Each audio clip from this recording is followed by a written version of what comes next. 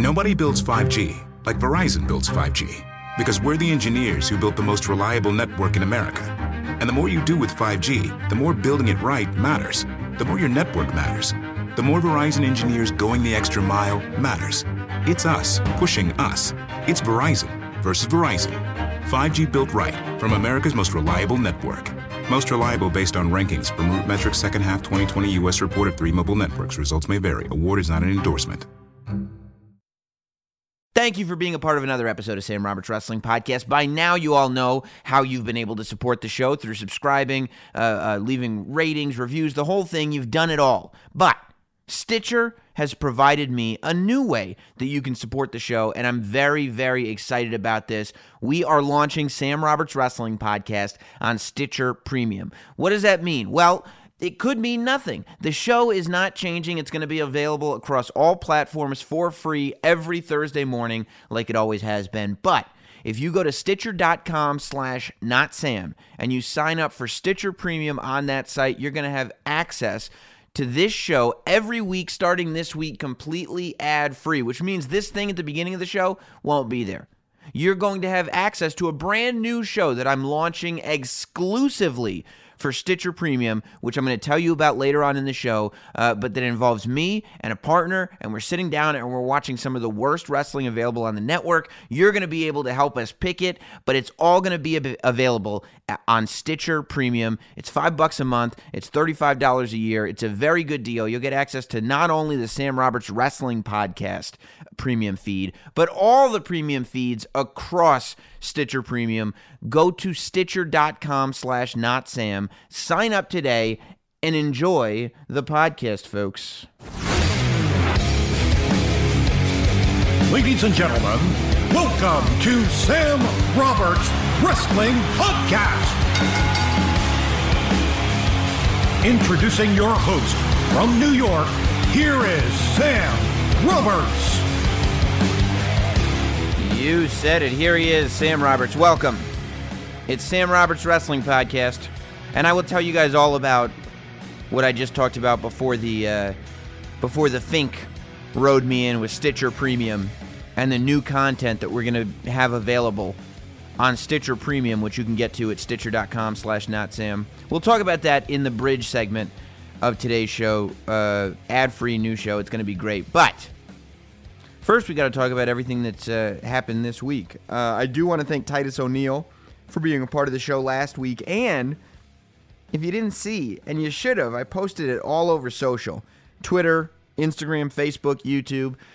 I did officially join Titus Worldwide. There is video proof of Titus welcoming me into the crew. Very, very exciting. I always dreamed of one day being a part of Titus Worldwide, and I now am. I appreciate all the feedback that I got on that interview, and I spoke to Titus last week, and he also was kind of blown away at all the feedback that he got. We were really, really happy about how much you all enjoyed that. It's also going to be available on YouTube soon. The edit is getting done as we speak, so you'll be able to watch the entire interview over on the YouTube channel, as we do for most of the interviews that go down here on Sam Roberts Wrestling Podcast. I'm very, very excited about today's show.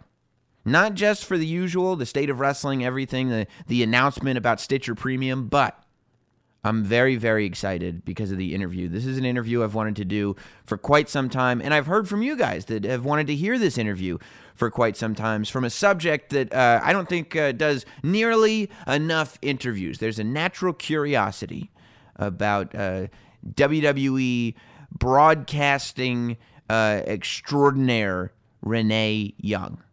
And I think that especially since Talking Smack started and unceremoniously ended, people have developed this wonderful appreciation for Renee Young and everything that she does at the WWE.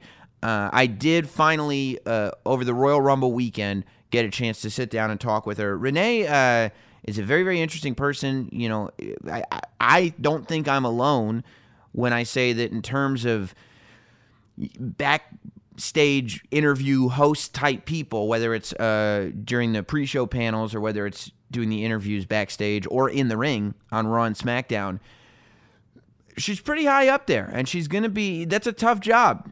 And it's a tough job for a couple of reasons. It's a tough job to do well, and it's a tough job to win over fans doing. Because really, your job there is not to win over fans, and if you do, it has to happen organically, and I think that's what's happened with Renee. So we got into so much stuff. Of course, Renee not only does stuff with WWE, but she does the Regular Girls podcast, which, if you want to get to know Renee outside of wrestling, that's the best way to do it, is to subscribe to her Regular Girls podcast, because it's very, very entertaining. She's a very, very entertaining person, which I don't think would surprise anyone. But I talked to Renee right after, hours after the Royal Rumble a week or two ago, and just got into everything, got into who she is as a human being, how she got interested in pro wrestling, and what her journey was like going to the WWE. Of course, her relationship with Dean Ambrose and it becoming public and people having opinions about it, and what she wants to do going forward. We talked a little bit about talking smack and what kind of a blow that was, and where she sees herself going. Because I think that most of you would agree with me when we say there's just so much upside and potential with Renee Young. She's one of the most valuable non-wrestling people in the WWE right now. So I was very happy to get the opportunity to sit down and talk to Renee Young for you guys, for this here Sam Roberts Wrestling Podcast. It went down, and now you get to hear it immediately. And now, the Sam Roberts Wrestling Podcast interview. Welcome to the very first time to the Roberts, Not Sam mobile home studio. Yes, we're here. Miss Renee Young. Renee, what's the haps? Oh my God, what is the haps? Okay, so here's my first haps. Is that it might have been, it was probably yesterday, because I saw you yesterday at NXT. Yes. And I was like, why do people call Sam the Bran Muffins thing? I didn't understand. Yeah. And now I know. You do? Yes. Because Why? you were pooping regularly and That's everyone was not aware true. of it. Oh, is that not No, I don't. Did you just assume? Who told me that? I think Graves told me that. Somebody gave me that information. I did not just come up with this on my own. This was information fed to me. It was probably Graves because he just made it up. It was Graves. Yeah, that's not true. Graves. No. Why are you called Bran Muffins? Because Sammy Bran Muffins. Because my co-host Jim Norton. Yeah. His manager's name is Jonathan Branstein. Okay. And he annoys him a lot, and so when they're in L.A., he walks around and shouts Johnny Brand Muffins at him. Oh, okay. And it's a thing, and he was going, Johnny Brand Muffins, and I went on the air and I was like, that's so stupid. Why do you do that? It is, yeah. And he started doing Sammy Brand Muffins. Now you're and stuck. It means nothing. It doesn't relate to my name. I don't ever eat brand muffins. I am so appalled. There's nothing to it. What a slick liar Graves is, because he just said it. And we moved on, and I was like, okay, great. I have the information that I need, and we left. Do you think he was lying, or do you think he just didn't want to talk about it, so he was like, if I just give her an answer? I mean, it's still saying something that's not true. Right. No, it was a lie either way, because he knew that wasn't true. He listens to the show. Yes, I know. He comes on your show. All the time. He just made it up. I'm really glad I got to come on your show. I mean, I feel like we've been talking about it for a little while, and now we're doing it. We have. I mean, at some point, you will also have to check out the Not Sam actual studio. Right. I did go on, I knew we were going to do this weekend. Yeah. And I had, a slight panic attack because as I was setting up the mobile studio, yes, I realized, I was, looking in my bag, and I was like, there's no Not Sam branding. Oh, my God. Anywhere, which is the only reason why this computer is here. Not to make it look like, oh, it's a podcast and it's electronic. But it is also covering up the cords. But that's not, I wasn't going to for the mics. Mention that. There's a Not Sam sticker on the back of it. We're branding here, guys. We're putting the branding out there, letting the people know who you are. Yeah. Everyone knows, though. They're hip to Sam Roberts. No, I know. I just very much believe in branding. No, and you're right. Yeah. You're 100% right. And I'm really bad with stuff like that. I'm so haphazard with everything. I just changed my Instagram account to Renee Paquette. I was going to ask you about that because I see. Oh boy, did it stir up a fire. Well, because I feel like in the past, when, I don't want to generalize, but I do feel like it happens more with female WWE superstars, personalities, whatever, than it does with male. But I think it happens with males too. It is usually because they're looking to do something outside. Sure, of course. And they're like, that's not actually my name. And God forbid, should something happen, I don't want also have your name. Yeah. Yeah, of course. Yeah, definitely that's part of it. And so I had seen before, I was just like flipping through Instagram and saw that that Naya's name, she's got both on there, and Carmela did, not to throw those ladies under the bus, but what up, y'all? I saw theirs and I was like, oh, I think I can get away with this. What's the big deal? It's not a big deal. So I switched it. And I also was like in the process of like switching over my my Instagram to a business account, which I don't even know what that What does that mean? I don't know. I want that. I think it's so that people can just like email you directly if they need something. I don't want it's that. honestly not that cool. Yeah. So anyways, I switched my name back to Renee Paquette, but I think people were mostly freaked out that I didn't put it to Renee Good. Right, because that's not your name is not even Renee Paquette. Is it? I mean, that's like my real like my Your birth maiden name. name. God, I sound like a grandmother. My maiden name, Yeah. is Renee Paquette. But I worked on TV as Renee Paquette before, so I feel like adding Good into that mix might be confusing. I think a lot of people get married and they still keep their real definitely. name for work. Yeah. Oh, definitely. I've known a lot of people. It's just like it has its own flow and flair. Renee Paquette. Right, and it adds It some. just kind of goes. Right, and it adds like a global mystique. Exactly, little to panache. it. Right. Yeah. Whereas, what if you just went by like Renee Moxley?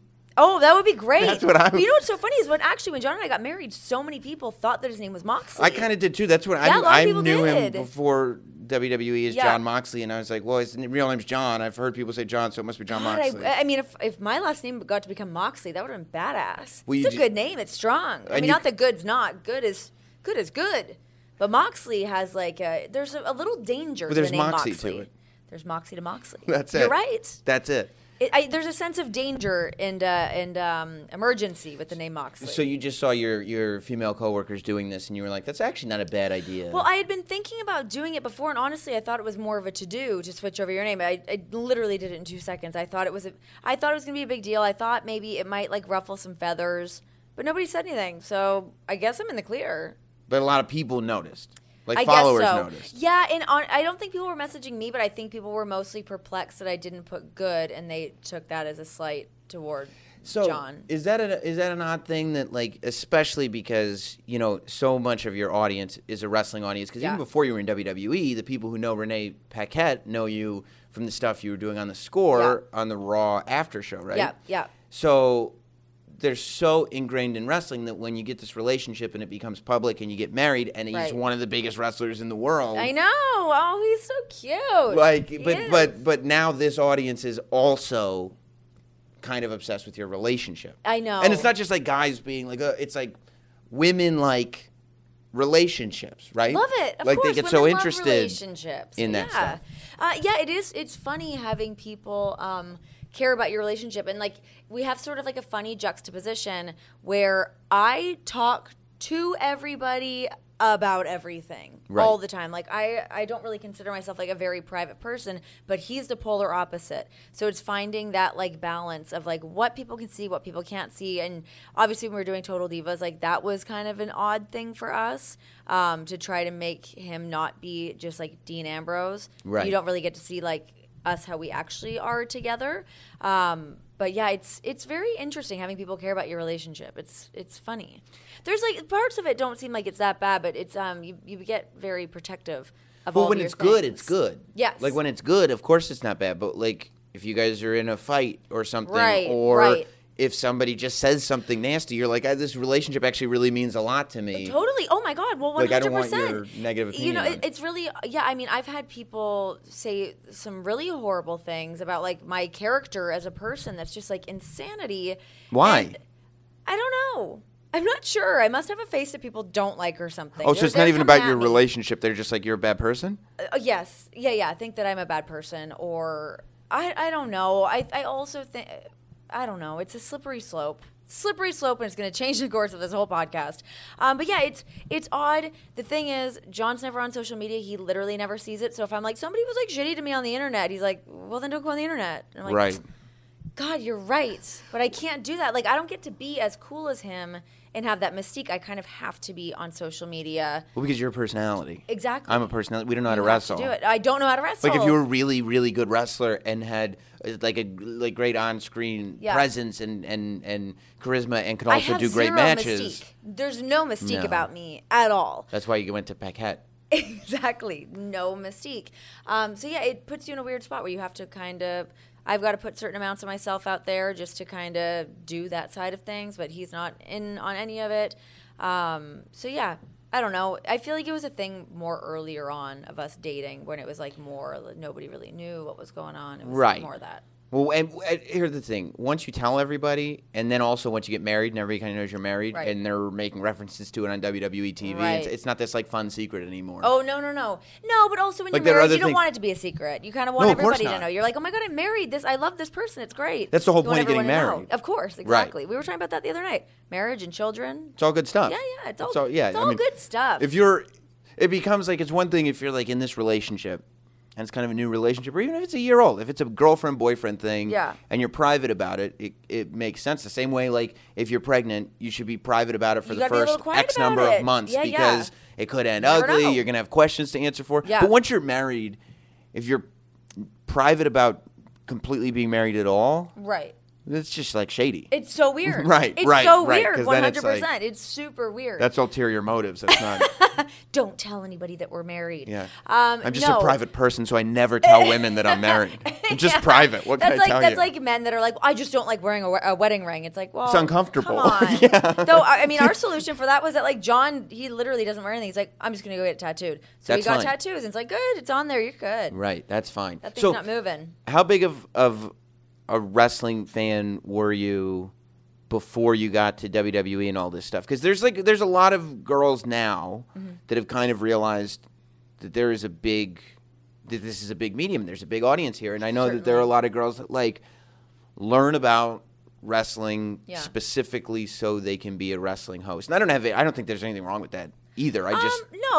It does make things more difficult later, I think. I think what makes things difficult about that is that our audience, they will tear you down if you can't mispronounce names, or you are like, the history of WWE is so important to like the WWE universe that if you're gonna like misstep on things, they're gonna call you out. Like, you cannot be a phony in this business. You will not go far. I guess I was just having a brain fart on one of the kickoff shows, and I said Maharaj every single time instead of Maharaja. And I don't remember you saying that. Well, yeah, I know, because it was so like mundane, but it was an ugly night on Twitter, and it hurt me. Like, I had a bad night. Yeah, listen, there's going to be some slip-ups here and there. There's a lot to know. There's a ton of information. Like, did I grow up watching every single thing of WWE, WCW, like bouncing back and forth or anything? No, but I did watch it when I was a kid, kind of around the age that kids start watching wrestling.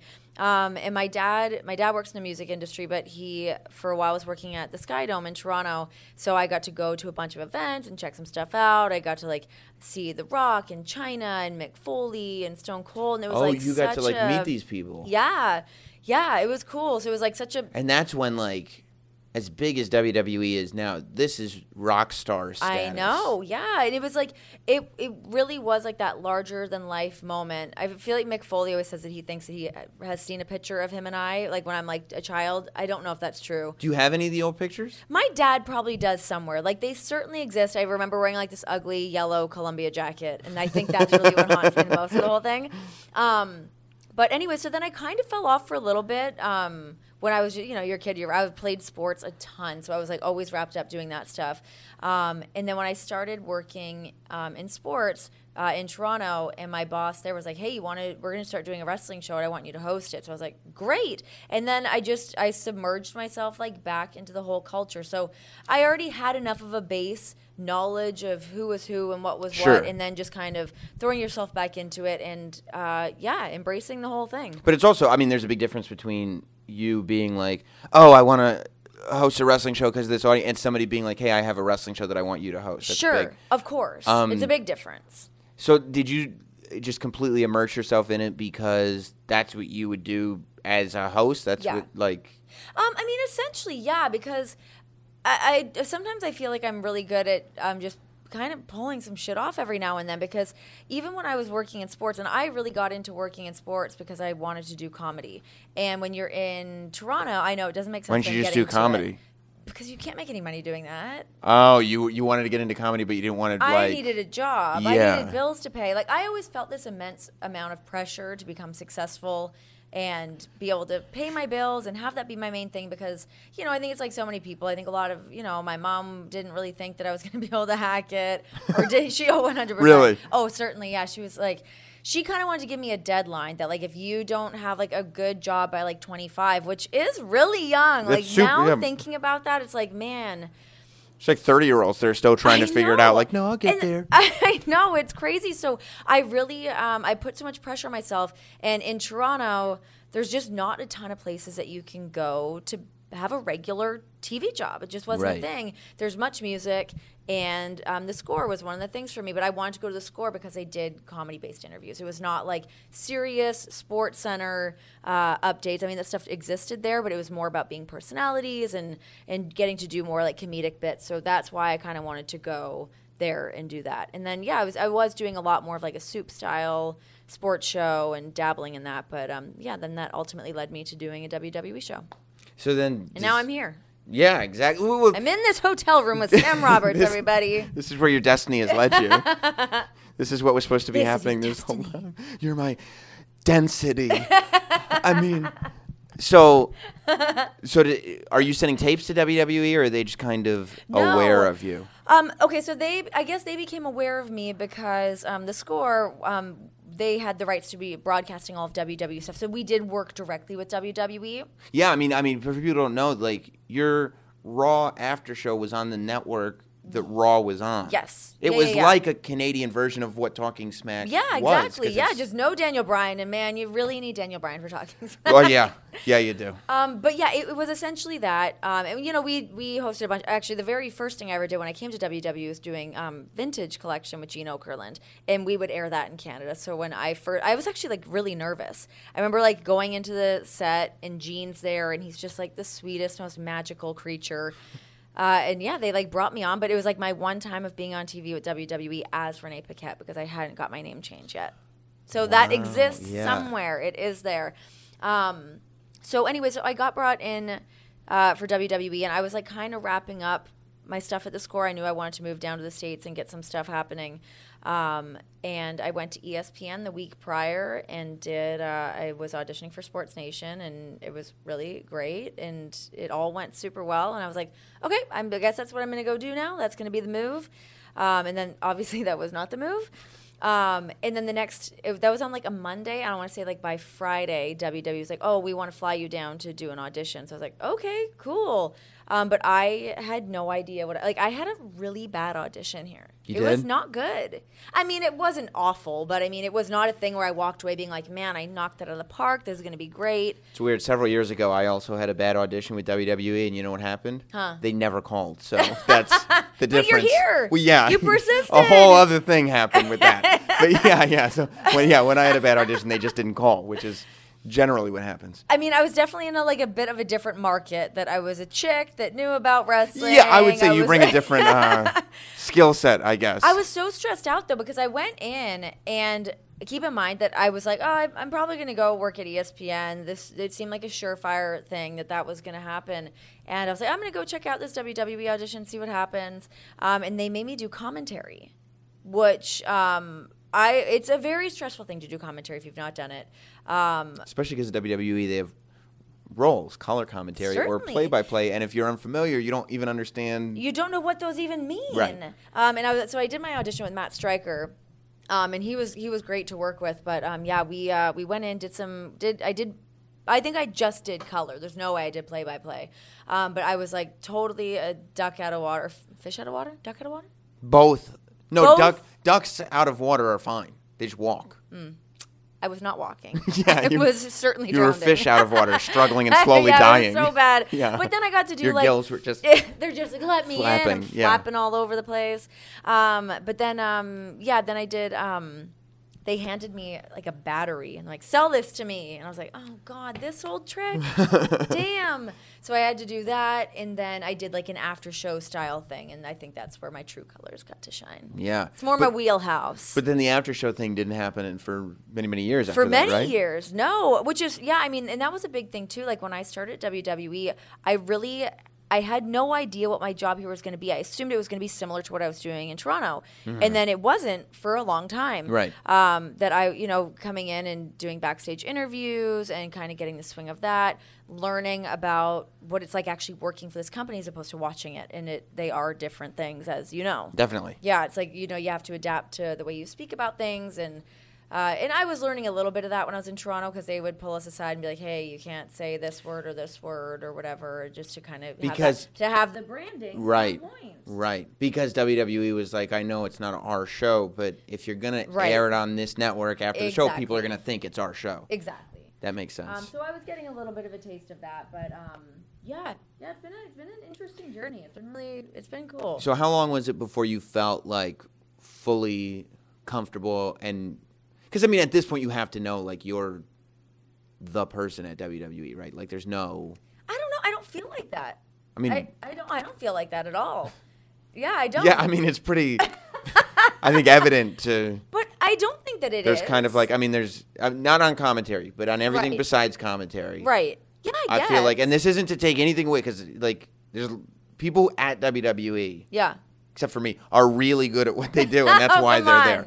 Come But on. like people who are employed full time, like WWE doesn't keep people around that aren't good. That's so true. everybody That is there is very really good. true. But there's also, I think, and I'm not just blowing smoke, this feeling of people watching, and I think I've told you this before, that like there's Renee and there's everybody else. Oh my gosh. Like you don't. What?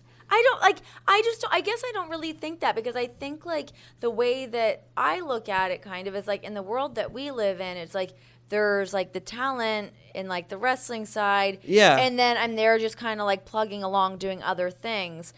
So it's like finding that. And no matter how good you are, your job is to just put over the talent. Exactly. That's what the job is. Exactly. Right. And that was, I think, the thing, like when I started that, I was like, wait, what am I doing? I didn't like, it took me a sec to kind of adjust to exactly like what my role here was going to be. But I feel like there's always stuff to learn here, because things are always changing. I mean, today we did the Royal Rumble kickoff show, and we had no idea what we were going to be doing when we started doing that, and it was like. Do you understand that I was in several different spots in the arena going, I do. like, they might go to you live, but they might not. And I was like, cool, what are we going to talk about? I don't know. Sam, where are you? Yeah. Sam! But, you kind of fly by the seat of your pants, but I love that. I do too. I love being able to work like that, and I actually don't feel like we get to do that so often here. So when those moments come up, I'm like, okay, what's going to happen? Is the whole show going to go terribly, or are we going to be able to pull this together and be professionals and knock it out of the park? But you do have to have a pretty significant degree of confidence that you didn't used to have. Oh, for sure. Right. Definitely. Oh my God. In that situation, 100%. And when did you start to feel like confident and comfortable in your own skin? Like, yeah, I know how to do this job. Gosh. I don't know, because I do feel like I got off to like a little bit of a rocky start with like doing the pre-shows, and that was sort of my main spot to really be able to do the thing that I do as far as being a TV host.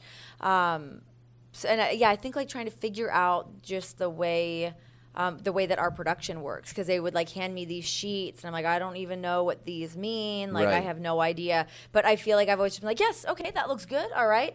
And I'm like, wait, what does that mean? So you just fake it, and then Fake it eventually till you make it. And then eventually you just know what it is. And you make the mistakes and you can kind of pick stuff up here and there. But I kind of feel like doing some of the stuff down at NXT was a great place to start I'll getting bet, those yeah. shows going, especially like, not that it's the same thing, but when you're doing something live to tape, how we do those pre-shows, you feel there's a little bit of a security blanket there, but there's not, because you're not going to use it anyways. Like, you just can't.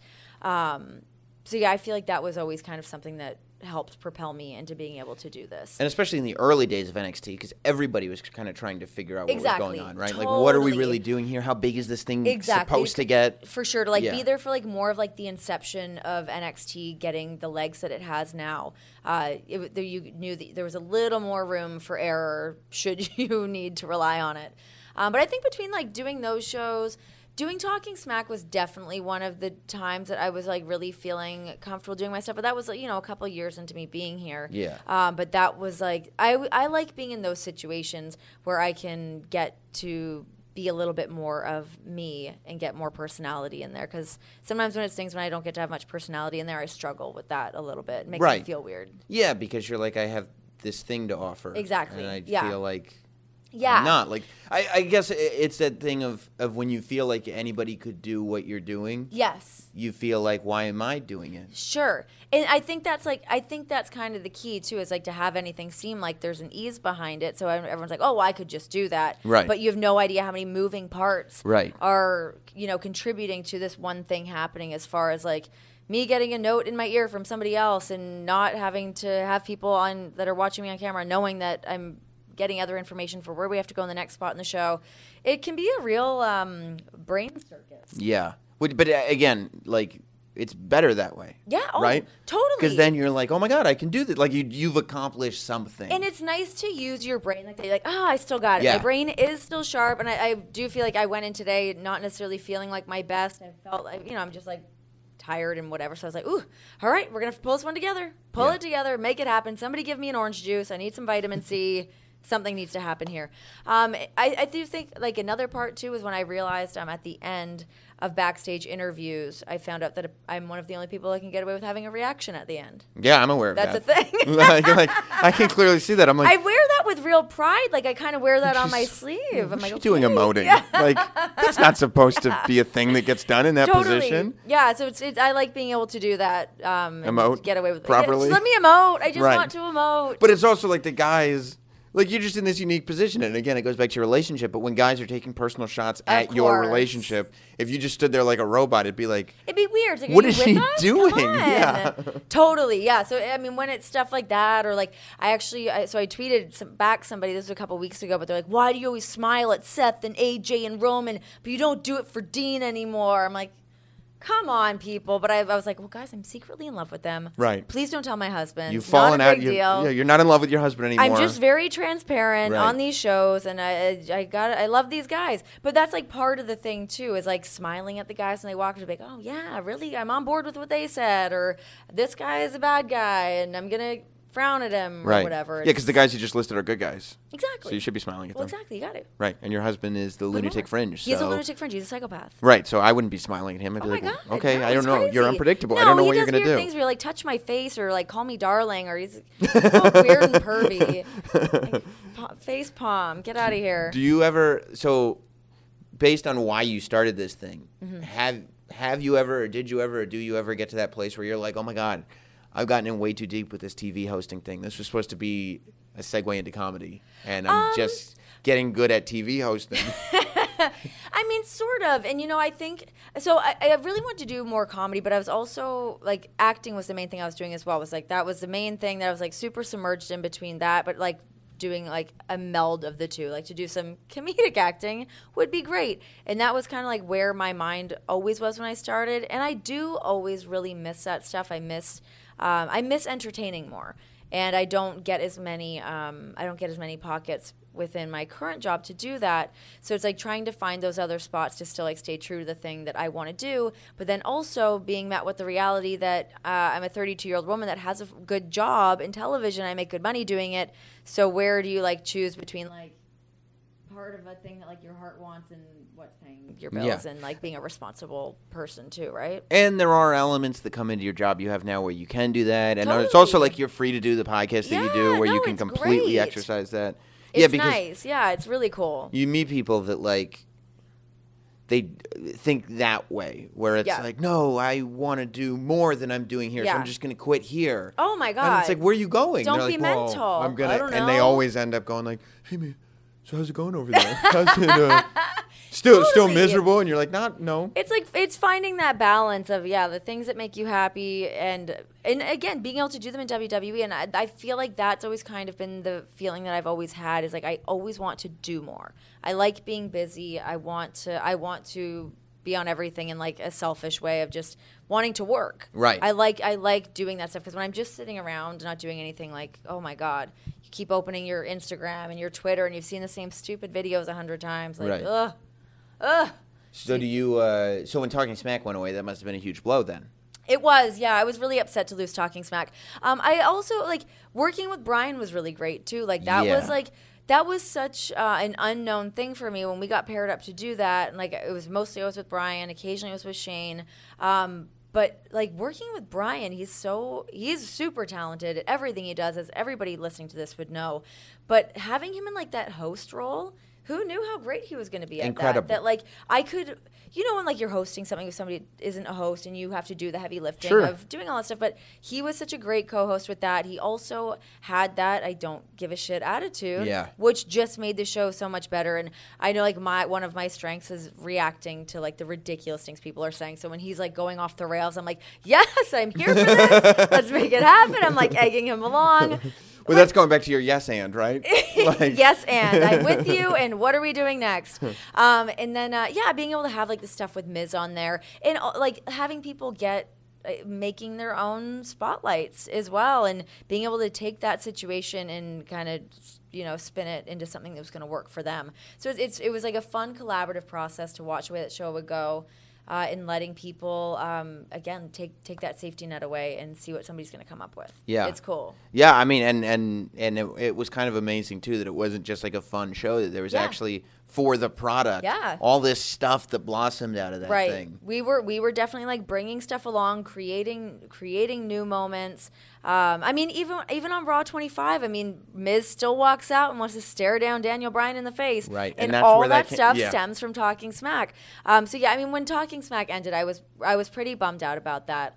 But I hope that it can come back at some point. I don't know. I'm keeping my fingers crossed. Yeah. Maybe. And there's a whole bunch more pay-per-views now. So there's a lot. At least there's kickoff shows to do. There is. And stuff like that. Exactly. There's more kickoff shows. I would love to bring back something like an Unfiltered or something back in like that world. Something. Yeah. I'm ready to find like another like thing to latch creative on outlet. To. Yeah, something. I don't know what it is yet. I've got a couple ideas for some things that I won't tell you on here because they're really smart ideas. I hate to interrupt Renee Young, and we'll be right back to the interview, but I got to tell you guys about the smartest and easiest way to get tickets to any type of live event, and that, my friends, is SeatGeek. So the interview that you're listening went down during Royal Rumble weekend. It was a weekend of some of the toughest tickets to get, whether it was NXT TakeOver Philadelphia, whether it was the Royal Rumble, whether it was Raw and SmackDown also in Philly. Very tough tickets to get, especially getting the tickets that you want to get. And it's only going to get tougher as we get closer to WrestleMania weekend. Of course, New Orleans gets taken over that first Sunday in April, but it's going to be the Hall of Fame, and it's going to be WrestleMania, and it's going to be NXT TakeOver, it's going to be Raw, it's going to be SmackDown, it's going to be all the surrounding events. And how do you not only ensure that you get tickets, that they're the right tickets, you get that SeatGeek app on your phone? It's the only way that I would do it. It's designed to make ticket buying experience easier than ever. SeatGeek grades every ticket based on value, so that they're going to help you get the most bang for your buck. If you want a front row ticket, no matter what the cost, SeatGeek got you. If you want to find the cheapest ticket, no matter where it is, SeatGeek has got you. If you want to find the best value, meaning it's the best seat for the best deal, SeatGeek has got you through that grading system. And of course, they're all fully guaranteed, which means you're not going to show up to an arena and realize, whoops, these tickets aren't real. They're going to be real. It's going to be a real good time when you get the tickets through SeatGeek. It's the only thing I would recommend. People come up to me all the time. They go, how do I get tickets? How do I get tickets? I have friends that come up to me. And I go, look, for Raw 25, for instance, a few weeks ago, people were coming up to me going like, oh, can you do anything? Can you get any tickets? I go, look, I can't get any tickets for you. They're all sold out. But I feel comfortable sending my personal friends over to SeatGeek because I know they're going to get a good deal and they're going to end up with the seats that they want. And best of all, one of the reasons I can send my friends there is the same reason I send you guys, who I consider my friends, there, and that's because I can get you $20 off your first SeatGeek purchase. That's right. All you have to do is download the SeatGeek app. Download it today. Go to your app store and download the SeatGeek app and then enter promo code SAM, S-A-M. Once you enter promo code SAM, S-A-M, you are going to get $20 off your first SeatGeek purchase. You can't go wrong. SeatGeek app, promo code SAM, $20 off. Tickets to anywhere. And now, back to Renee Young. Anybody to take him? I'm actually surprised nobody's taken this already, and maybe they have, but when I do, I'll tell you about it. In the sphere of WWE, or is it just in the Renee Paquette? No, it's in the Renee Young sphere. I mean, I could have done it either way, but I like the idea of doing it with WWE. Yeah. It's just a simple, fun, cheap way to do a show. I always like doing shows very bare bones too. I've never wanted to be that like big shiny floor Carson Daly, Ryan Seacrest. Though I will take Ryan Seacrest money. Yeah, 100%. Sure. Listen, if that job's there, I'm gonna take it. I like a little bit more of like a grittier style, looser style TV show. So to find a way to do something, and I really wanted Unfiltered to be like that too. I really wanted to kind of break that down a little bit, but we like to make things look nice here, which I get. That's how we do. Yeah, I mean, yeah. We're a professional big company. We got to look nice. I'm doing this like ma and pa thing down the street, and it's not happening. Not working out. Yeah. I mean, my only pitch has been like, well, I got a studio in my house. So what about like Wayne's World, but wrestling? But I don't have a co-host. It's just me talking about wrestling in my basement. Yes. Yeah, and I feel like that's a brilliant idea. Why not? Yeah. Why is there not more stuff like Wayne's World? Right. Wayne's World is brilliant. There is. It's in my house. Oh my God. I did it on so New Year's. Good. Yeah. Wayne's World is one of my favorite movies. Yeah. It's up there, definitely. Like that's some prime Mike Myers for you guys. I mean, yeah. Everybody's like, I feel like Austin Powers was even past his prime. As good as the Austin Powers first two are. First one. You won't even give him. Two's okay. Fat bastard running around wanting to eat. I'm not interested in Fat Bastard. You don't like that? I'm not interested in him. But I think like part of Austin Powers was great. And what has he done lately? Not much. No, he did the Love Guru, which Love was Guru horrible. stunk. That reeked the place up. You know what he did? So did you watch the Gong Show? The remake of the Gong Show? No. So they remade the Gong Show. You know the Gong Show, like the game show. Yeah. And he was the host of it. Okay. But he was in character in this weird like British game show host character, but it was never acknowledged that it was Mike Myers. Oh, no way. It was very strange. Oh, I like weird things like Yeah. that. I like when people start to lose it, and that's where they end up. You're like, what's happening here? Yeah. Well, that's right. And I mean, and it goes back to wrestling, but it goes to comedy. Like, I'm the same way. Like, when there's no sort of wink, like, we're all in on this together. Right. It's the best. I know. You're like, he's just doing that weird thing just because. I mean, even watching the Andy Kaufman documentary that was on Netflix and watching. The Jim Carrey one? Yeah. Watching the way Jim Carrey was staying in character to be Andy Kaufman, what a nightmare. Yeah. Could you imagine being on set with him? What a curmudgeon. Especially since all Andy Kaufman's friends and coworkers that were actually in the movie were like, Andy wasn't like this behind the scenes. He was just like this on camera. Oh but my Jim God. insists on being on camera. Andy. He's like, oh no, I'm going to do this to you guys. off well, camera. Jim Carrey's also fully lost it, which is sad, but he's Didn't he seem like an empty vessel when he was doing those interviews? Yes. Like there was just something where he was like, he wanted something really badly, which was fame. Like, and that was to me really interesting. Like, he didn't just want to be a good comedian. He wanted to be famous. Yes. Yeah. And then he got famous got and realized very that it was like completely empty. Yep. Sucks. And then he just had nothing as a person. Yeah, and I think he has like a bad relationship with his daughter or something. Like I feel like that's part of his deal. And then I was watching Comedians in Cars Getting Coffee, whatever, and like watched the one with him, and he's just like, he's always on, and he's like too much. Like I could never be friends with him. Like there's no way. But that's the deal. I don't think anybody can. You can't. Right, because he's not a person. He's a lonely, weird man. Yeah. But you know, I do like when people go from like this like full on comedy career to then starting to dabble into like, oh, I want to do I want to do Eternal Sunshine of the Spotless Mind, right? And like seeing like where that stuff goes, and sometimes it's great. Like that's a great movie. Or like your great. Dead Poets Society, Robin Williams exactly. move. Grow a beard. Oh my God, give him a beard, throw him out there. But I actually thought that one of the things that Mike Myers is supposed to do, which now he's obviously not. I don't even know what's going on with this movie, but in the Queen movie, he's supposed to be playing Keith Moon. But that was like a decade ago. Well, he did when they first talked about it. He did that Studio 54 movie that was actually a pretty good movie. It just got no attention. But it was like a dramatic movie where I think he played the guy that like owned it or something like that. Huh. But he did a couple of dramatic things. I think it just never really hit. When you're a comic, like the biggest comic in the world that does drama, you can't just do a good. You have to get like an Oscar nomination. 100%. And you totally do. Take you seriously. You know, Ben Stiller's kind of done some wacky movies. He's done some quirky, cool little spots. Yeah. I don't know any of the names of them because I haven't seen them, but it seems like they did okay. I feel like Ben Stiller like made a ton of money in comedy. Yeah. And then just now has decided to do like just weird, quirky, indie, whatever he wants to do. I would love to go do that. Just do some weird, bizarro movies. I would love it. Well, that's the thing. Like you but have I don't have that kind of money to mess around with. You have to, and it's what Jerry Seinfeld did with the car show, like, and what Letterman's doing on Netflix. Right. You have to get very, very successful and rich so that way finally when you're 70 you can just do whatever you want. Listen, when I'm 70, it's going to be really downhill. Yeah. Oh my God. Yeah, you're going to be a disaster as an Total old disaster. woman. Oh my God, are you kidding me? Yeah. Geez, I'm going to have no voice. It's going to be blown out. Right. I'm going to take up smoking. It's all going to be bad. Right. Ugh. Just chain smoking. I'm going to start like tanning extra. I'm going to have like just like really leathery skin. We talked about this yesterday. I think I described you as Grey Gardens. Like, yes. That's your obvious future. That's where I'm headed. I think like generally I'm leaning towards, I was explaining this to Sam the other day, that in my regular life I'm starting to lean into this Drew Barrymore world where I'm just like quirky and wear random things. And I'm like, it's fine. But it can get out of your control really quickly, and then you're that person. Do you ever worry about that when like... I'm not dressed like that right now, but when you're like... been. When you're in your 30s now, so everything's cool. Oh, I don't know. Yeah. Right. And I think you can even pull it off in your 40s, but like, there's going to be a time when like you young, hip, quirky... She's going to go away. Like, she's going to be done. And like all the stuff that you're doing is just going to be kind of like...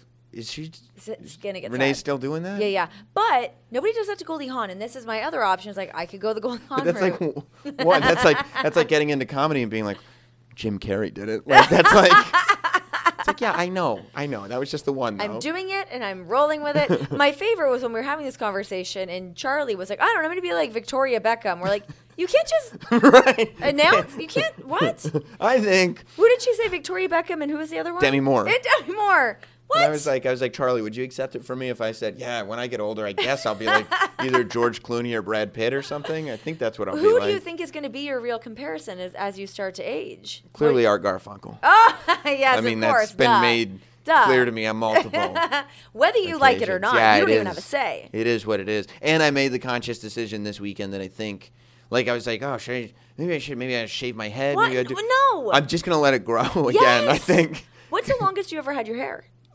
So it was as a radio bit, we had a hair growing contest. Okay. Your hair probably takes forever to grow. Yeah, it does. Yeah. But it was like, and this is when I was young, so in like mid-20s probably. Okay. Early to mid-20s, they were like, well, who can grow their hair? And I'm like, yeah, I'll grow my hair. And sure. I was saying yes to everything at that point. Now it's just like. You're like, I'll do anything, just put me on air. Exactly. Yeah. Yeah, that's how I met Mick Foley. He fed me steak like a baby. Really? But, yeah. Oh my God, that's so terrifying. Yeah. Mankind feeding you a steak. But so it was like, yeah, I'll grow my hair longer than anybody. Sure. And like, it wasn't one of those radio bits that has any payoff whatsoever. No. I mean, You're on radio. No one can even see you. It didn't matter. It went especially like when you're in your 20s. Years. Like, I mean, like 5, 6 years. And where was it?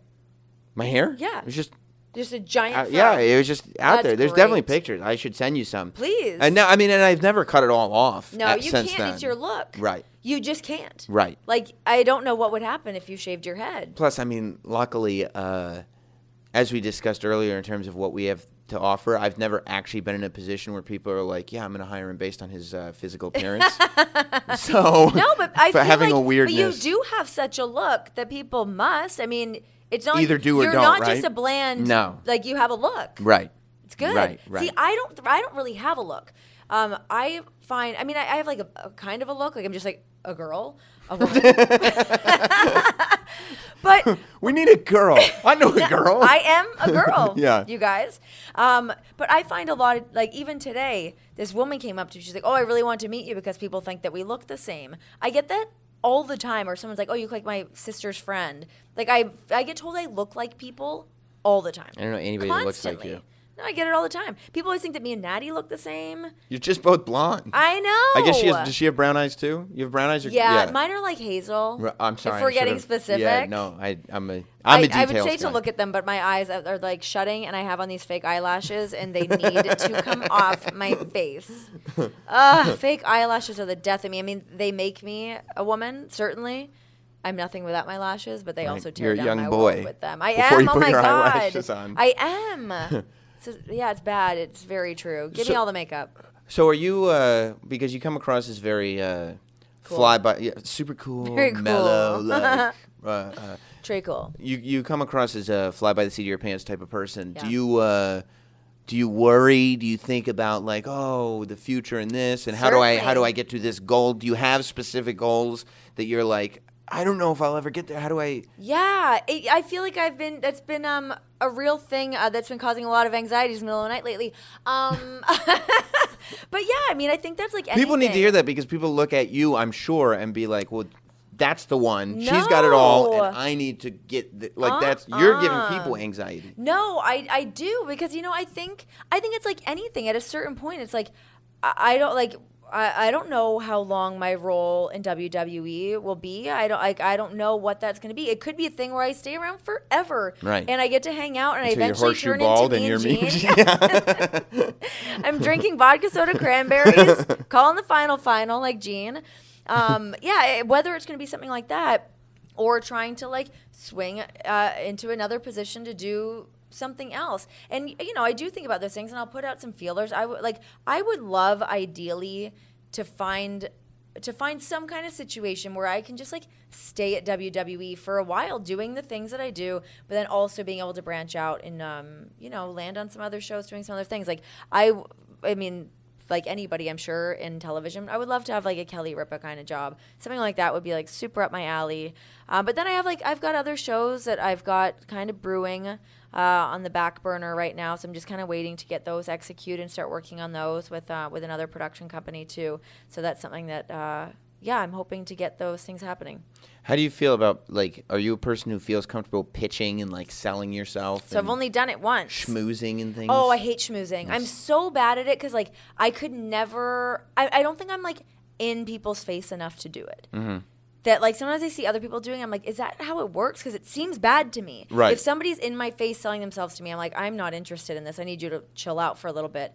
But, yeah, to get in somebody's face and, like, really try to tell them why I'm the best for the job or why I'm good at my job even, like, that is, I need somebody else to go in and do that for me. It is not, I'm not good at that. I hate that shit. Because otherwise it's like, what's your job that you're giving me so you would know, right? I don't know. I like, know. you tell me. I don't know. I honestly don't even know why I'm here or how this happened. I have no idea. I'm not good at that, but I did have to do a pitch for a show idea that I came up with, and I was like in a boardroom, and people were coming in to this boardroom, and I had to like pitch it to them. Well, it kind of sucks, but I think it could be cool if, like, I hear guess. me out, but like, don't listen too closely. I don't know. I guess I'd be the host. Like, you know. Like you're just waiting. They're like, "Are you going to host it or somebody else going to host it?" I'm like, "Whatever you think." Whatever you think is the best idea here. I'm End not up really with sure. a production credit on this Oh my thing and watch God, somebody I run know. away with your baby. Like. Yeah, so I need to work on getting better at that, but I've only done it once, and it was fine, and people were into it, so I guess it wasn't that bad. I don't know. It's really a tricky tightrope because I feel like I see people that do it, and you go, yeah, they man. seem like they have their stuff together. Right. Like, I want to do that and be successful like them. But Yeah. then you're like, but that's not a good person. I don't like them. Totally. Right? So you're like, oh my God. which, Totally. like, That's I see right through them. I don't trust them. Yes. Like, I can have a great smell a conversation bad with person you. from a mile away. Like, Yeah. I don't trust you at all. Yeah, Like- no. I know. I find that funny that I'm like, man, do I need to like be like a bad person to be able to like get ahead and do things? But I'm not willing to compromise. I have a very strong moral compass. I also think that most of people like that do not realize that that's who they are. No. Right, There's so no they don't know- self-awareness. right. I'm so self-aware. Me too. I'm I an am overthinker. so Yeah. self-aware. Like, it's so bad. Sometimes I see people that just go in like this, like bull in a china shop, going after what they want and like letting themselves be known. I admire it, but then I'm also like, yo, I hate you. Right. That like... And I'd like to tell myself that I've been alive for 34 years, and I feel like maybe in the long run, I've seen that it doesn't work out. Yeah. That eventually people figure them out. It's gonna crash and burn. Yes. But then, I don't know, are they done at that point? Do they make their millions and get to run away? I don't know. But if you're a good person, like, you build a foundation, and Yes. like People then like to work with you. there's longevity to Yeah. it. There's Also no skeletons in the closet, because if you are, Oh, thank God. if you're a self-aware person, Yeah. and you know that you've been faking something, or you know that like you're not a good person. Yeah. And if I was, I don't think I'm a bad person, and I still feel half the time like they're gonna figure out I'm a bad person, They're even though I gonna don't find think a I way am. to make me be a bad person. Yeah. Yeah, that it is a really funny thing. I find like the more like when I've like, when I branch out of things outside of WWE and, take some meetings here and there or whatever, different social circles that, you see many people from different walks of life. I was going to say walks of life. I was going to say that's so weird. But yeah, it's a very bizarre thing. And I would never be willing to compromise like who I am as a person to be able to like make someone think I was cooler or to try to get the job, because then I'm like, oh well, if somebody wants to work with that douchebag, then I don't want to work with them anyways. It wasn't the right pair. Right. I don't know. You got to weed them out. It's a tough weeding like process. Attracts like, right? Yes, exactly. So you're like, I don't want to do all that. Let them do their weird negative thing that they're doing, and it's all going to blow up in their face. Right. Plus, I mean, like, stuff happens, right? Like, that's the amazing part of life is that things just start to kind of happen, and you're like, oh, why? Yeah. Like, if I had pushed to get this done when I was 5 years ago, I would have been out. Thing. Yeah. No, I am a firm believer in like timing, things setting up the right way. I feel like the universe like backs you up. Right. I think that's like a thing. I was reading the book. Is it called something magic? It's a big pink book. Harry Potter? Not Harry Potter. Sorcerer's Stone? God, what is it called? It's just called Big Magic. Big Magic. I've never heard of this book. Oh, it's really good. But it's I watch a lot of wrestling. I don't read a lot of books. So Big Magic is a cool book, and like the whole concept of it is like putting out, I mean, I guess it's a little bit manifesting. It sounds like it's this preachy book. It's really, truly not. I hate books like that, but this is like a cool book. The woman has this whole theory about how like thoughts come into the universe, and if you don't act on something, then somebody else is going to take that idea, much like the show idea that I have, that if I don't put it out What's that there, idea, by the way? None of your business, Roberts. Bran muffins. So you have to act on your ideas is what it's saying. Act on your ideas, manifest the things that you want to do, and it's like not compromising on who you are and waiting for things to come up that will, once that opening happens and that slot is there and you just kind of jump in there and take it and it's your time to shine. But is there anything to the idea of like pushing? Like, I feel like you should only push to a certain extent for something, because if you find yourself pushing harder for something than anybody is willing, and I don't mean like, I mean in the micro sense. In the macro sense, you should just push. Right. But when there's a specific thing, a specific job, whatever it is, and you're like, they clearly are not interested, but you're following them around, you're being annoying. God. Like, let it go. Right. Let it go and move on. You can't do that. Or prove to people why they should want you. Right. By doing work, not by exactly. Find another angle or something. Like find a way to get the thing done if it's like the thing that you firmly believe in. But also sometimes people have bad ideas and it's not going to happen. Right.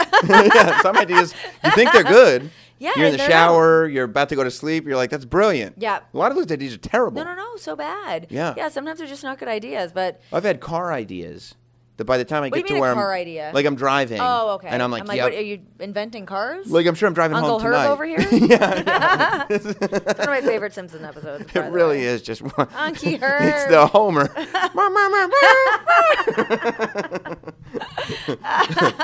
Oh, that was so random. But like you have these ideas when you're driving, and then you get to where you're going, and you're like, why would I ever do that? Right. It's terrible. Or if it's like you wake up in the middle of the night, you're like, man, what a great idea this is. And then you're like, I should write it down. And then if you don't, and then you circle back around, you're like, oh, that was such a terrible idea. That was no good. Right. Not good at all. The other night, actually, John and I were at home, and we were like spitballing all sorts of show ideas. We were cranking them out. We were in a rhythm. Now, Though we tried to take credit for all of them. It was quite rude.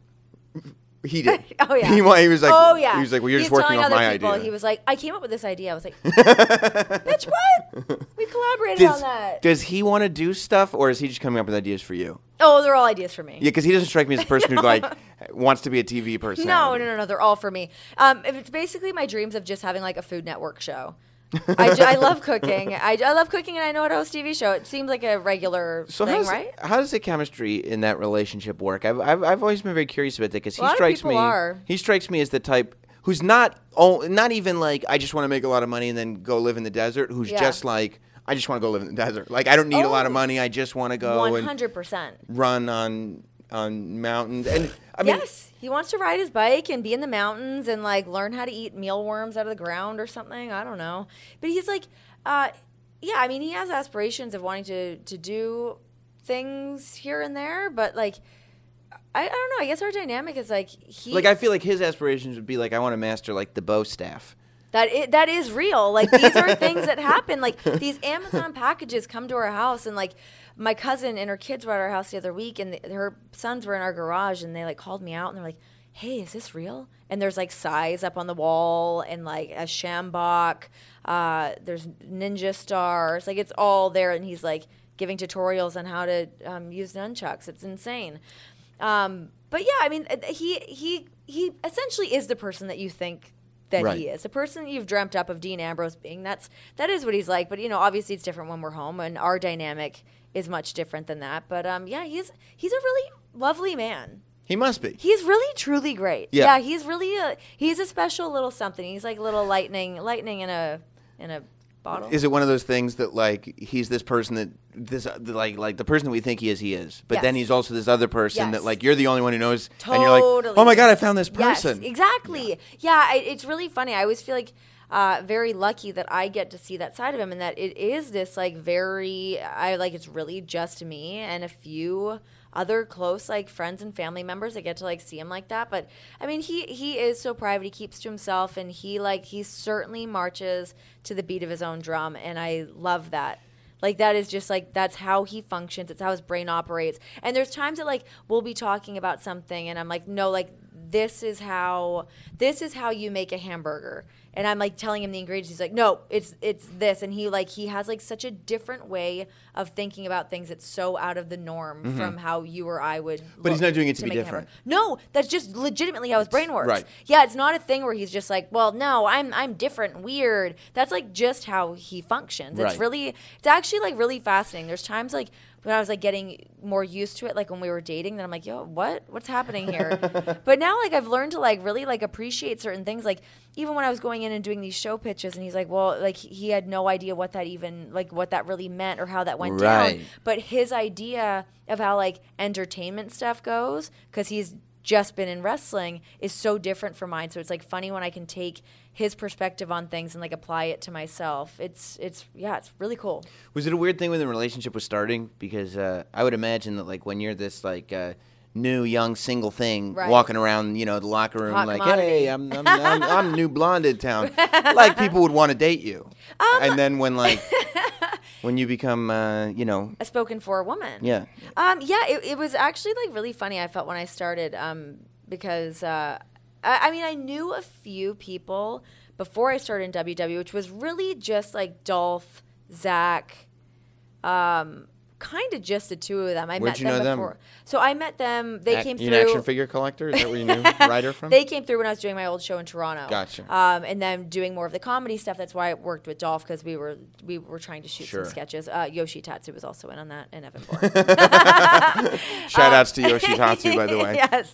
Yeah, I feel like John and I were actually talking about this the other night, because somebody was asking us about that, and he was like, yeah, I feel like everyone else was like trying to like get my attention maybe, and he was like trying to play it cool. That's the move. Which so I didn't know this, and people are always so perplexed. They're like, how did you guys get together? He does not talk to anybody, but he just always talked to me, and I didn't know because I didn't know him prior. So I was like, I don't know, yeah, this guy's here and we're hanging out and he's great, whatever. But yeah, he was like very subtle in his approach, kind of. But the thing that threw me off the most about him, which I don't think a lot of people do these days, is he would like call me. He would like call me just to talk. Yeah, man. And is this when like my phone would ring? He was like still in my phone as Dean Ambrose. I remember him like calling, and I'm like, who calls somebody? Hang up. Like, I didn't pick up the call. I was like, it threw me off so much, and I was like so flustered. I'm like, what does he want? What's he gonna say? I don't know what's happening. So yeah, that like really spooked me. And then, of course, I ended up calling him back. But, yeah, that was, like, a thing where he would just, like, call me sometimes. But, hey, what are you doing? What's going on? And is that when it was clear that he was pursuing you? Or was it just, like, I don't know if this guy wants to be friends with me. Dude? I don't know if he just calls people when he's on the road. Well, I mean, it wasn't that long of a window of this happening until we're like, all right. But I remember we were by talent viewing, and there's, like, the big cart with all the pop and water and stuff in it, and he came up, and like there was a lot of people around, and we had TV in Vegas, which was where he was living at the time. And he's like, hey, you want to hang out after the Vegas show, like in front of everybody? I wanted to die. I was like so confused. I'm like, wait, is this like a date? or is this a group thing? Is it even happening? It was like such a, hey, you want to hang out type of thing? Okay, great. And yeah, I was like, by the way, none of the rest of you were invited. Oh, I know, it was so weird. But then that was like the first time that we like hung out. And it was great, and it was not a full-on solo date. I showed up, and Seth was there, and like some other friends, and I was like, I show up, and Seth is just like, "Hey, Canada, what's up?" And I'm like, "What did I just walk into?" Clearly it seemed odd that I was even going there to see John. Right. I was like, oh God, this is getting out of my hands really quickly. But yeah, it was pretty hilarious. And then and then we just have been kind of together more or less since then. I love the tricks. Nobody plays the long game anymore. No. The long game works, man. But he actually, I remember him calling me. It was my birthday, and he was like, "Oh, I'm going to come out. I'm going to visit you. We're kind of come hang in New York." So I was like, "Okay, great." And I'm like, a couple wines in. I'm like, "Yeah, come hang out. Everything's going to be great." And the next morning, I'm like, lovely. "Oh my God, yeah, the Grey Gardens, me. Come hang out at my chateau." I would call him in the morning. I'm like, "Yeah, you can't come. You cannot come to New York. Like, what are you going to stay at my apartment? Absolutely not." Right. Like, I was shutting that party down. I'm like, I don't know what kind of a woman you think unseemly. I am, but this is not happening.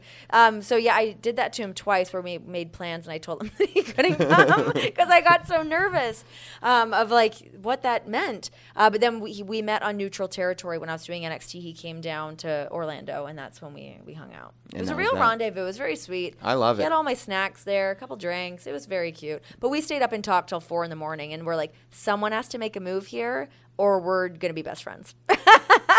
That's it. Yeah. That's the other thing you have to do. If you're playing the long game, you have to know when to like pull the trigger. Oh my God! And both him and I can be so awkward in those situations. Like, I'm certainly not someone to like turn into this like sex pot and be like, "Oh, hi." Like, right. I stay the same all the time, so right. it's like not easy to make a move on me. But he persisted. Yeah.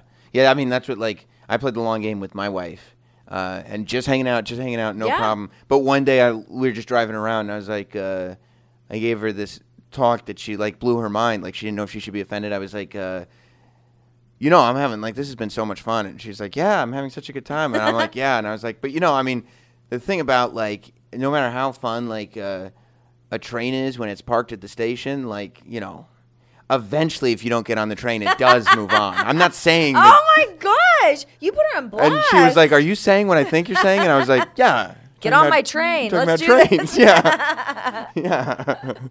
So do you? This is another question I've always wondered. Do you say WWE the same way every single time you say it on purpose? What? WWE. Do I do that? Every time. I do it at home. Yeah. Oh my God! And really? I pointed it out to Jess like when we're watching. I'm like, watch. WWE. I didn't realize. WWE. Yeah, every time. Every time. I think I do a lot of weird things subconsciously that are like odd tics, and maybe that's one of them. Yeah. That could very well be one. It's like it almost feels like a comfort thing. Like that, if I say it that way, then I know I'm going to get in smooth and everything's yeah, I don't know. Now I'm going to have to pay attention to it. Wait, am I saying this like when I'm throwing to something? No, or like when you're. Give me an example. I want a full sentence. You'll go like every kickoff show starts with like, we're WWE Universe. WWE Universe is packing in, or like I'm here with the WWE champion AJ Styles. Like it's said exactly the same way every single time. Every time. Maybe I'm just don't think consistent. about it because I maybe that's just my thing. Yeah, branding. It's my branding. I Do love it the way every she time. says that. It's so great. Yeah. No, I think that I do it, and so in pre-shows, I will definitely do that mostly because I'm dragging out my time. The WWE Universe. How much time do I have to learn on cam? Right. But if I'm doing it with AJ, I gotta put over the WWE champ. Yeah. I can't just go, here's a WWE champion. Right. It's a WWE I champion. like it. That's it. There it is. That's it. Have you had many Vince McMahon interactions? Yeah, I've had a few. Yeah? I've had a few. I've had one so far. How did it go? Awesome. What happened? It was at Raw 25. Oh. He just came out of an office and he went, "My guys in their tuxes. Love it." And that shook was a everybody's last-minute hand. decision, too, to put on those tuxedos. So he was very happy that it came to fruition. Yeah. How nice to be able to just go, I want everyone in tuxedos, and everybody does. Well, it felt like it was almost like when you tell somebody, like, yeah, I'm going to get there and I want all my toys like this. Right. Yep. And then he walked out of his office and he saw all his toys, how he had asked, and he looked like he was happy. So like it made him pleased. happy. It's and I was great. like, and I was happy to make him happy. Felt good in my tux. Like I was like, this has worked out perfectly for everybody. It's so good. Yeah, I've had obviously I've had interactions with him, but I don't know. I don't really like bother him much. Like if I'm like in Gorilla or something, like I'll pop over and say hey and shake his hand and do that thing. But I usually try to get in there, have like some like odd remark that I think is like charming or whatever, and I don't know if it's resonating. Right. I'm not sure. Is there? I also never want to like, again, there's like that thing where like I don't want to seem like I'm taking up too much of his time because I don't want to be that person. Me too. Also, like the things that I'm doing, I mean, everything directly correlates to Vince, of course. But I would be more inclined to maybe go talk to like a Kevin Dunn or something about the person who specifically is looking at what you're doing because this other person might have bigger fish to fry at the moment. Or whatever. Exactly. Yeah, So yeah. I talk to Kevin all the time. Like, help me with this. Yeah, all the time. He's actually really great. I have a really good relationship with him. He's a cool dude. Is there any, other than like the broad strokes, like talking smack is great, blah, blah, blah, are there any like specific moments that you're like, that was a really special moment? I got to say, tonight in the ring with Shinsuke Nakamura felt like a really cool special moment. I mean, how was amazing. Great. Those moments happen like, I'm trying to think of like the last time I had a really great moment with Ric Flair in Virginia when he came out and he's like, "Ooh, Virginia's for lovers," and he did the whole thing and it was so great. Yeah. Also, he threw me under the bus on the pre-show today for getting him drunk in Boston. So that also happened. Which, by the way, that was Renee Paquette that did that. No, that was Dean Ambrose that did that. I was just there. Yeah, being in the ring with Shinsuke and having that moment, especially like when you're in front of like a Philly crowd and they got the result that they wanted. Everybody's so stoked. Shinsuke's such an outstanding human being. And to be there with him and get to like kind of help announce that WrestleMania matchup that's about to happen, like those are cool moments. Especially since it was also the match that everybody wanted. Exactly. Everyone's already chanting for it. There's no curveball coming. No. There's no... I had a really cool moment too. I can't remember when.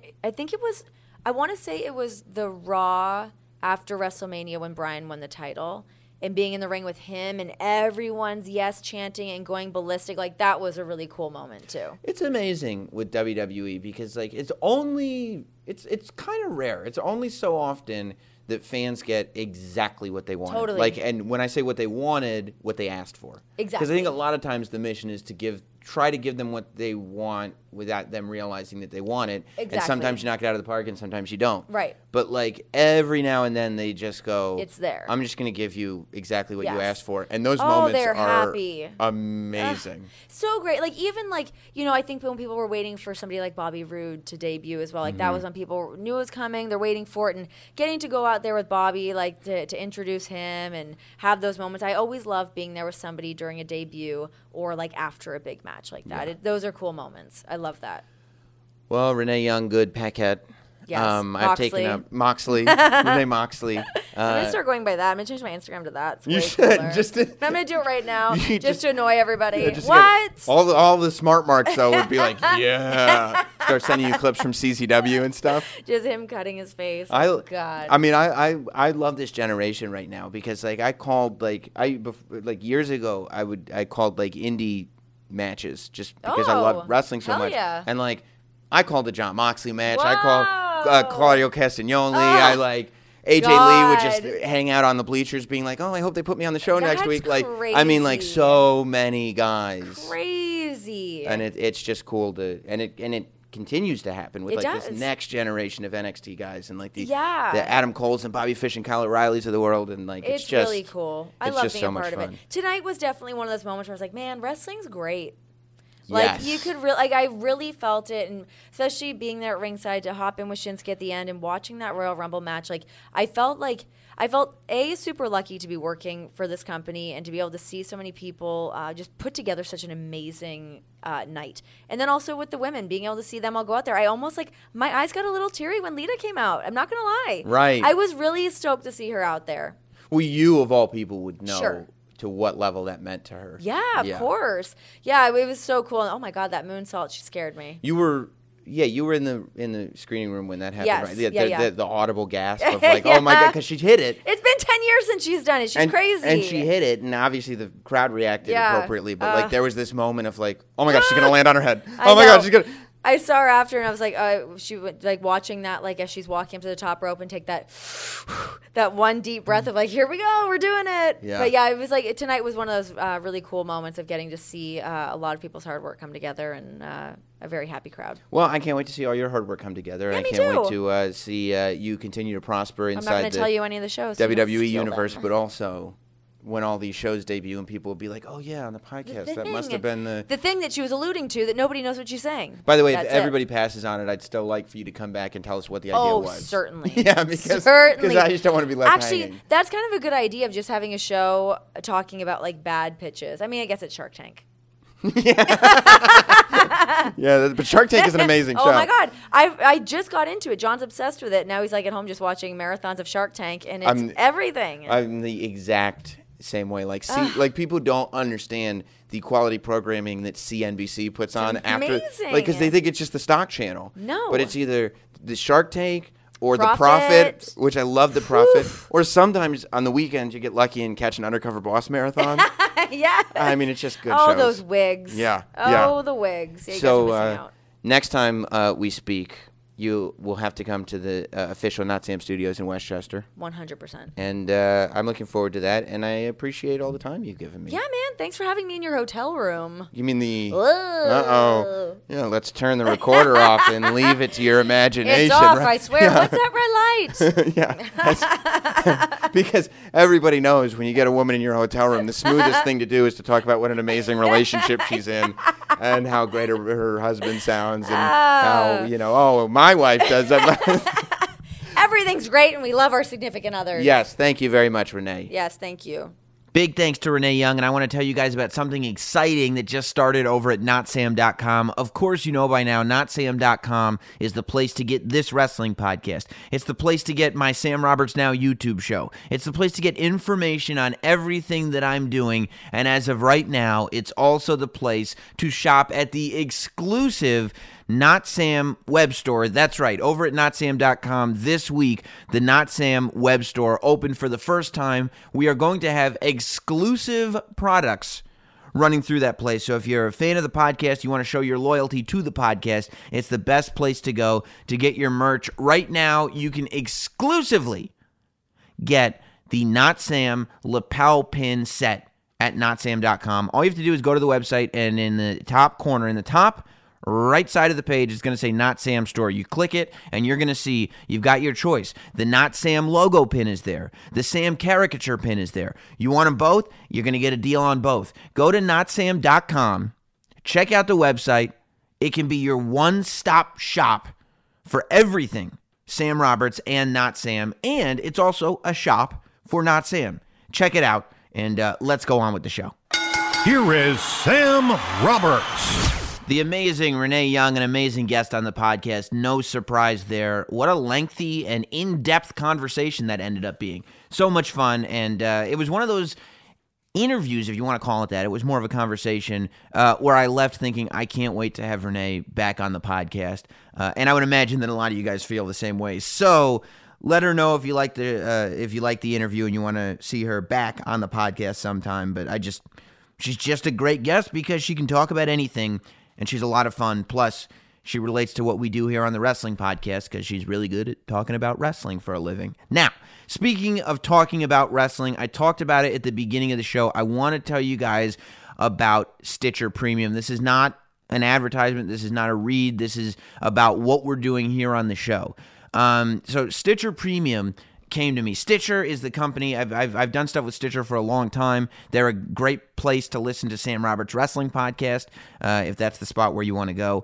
But Stitcher Premium is a new branch of this company. Stitcher came to me and they said, look, we're launching Stitcher Premium, and we feel like it's the best way to allow listeners to support the show if they want to without feeling like they have to or they're getting shaken down or whatever. And I said, I looked into it because, there's all kinds of services that do stuff like this. And for the most part, I shied away from them.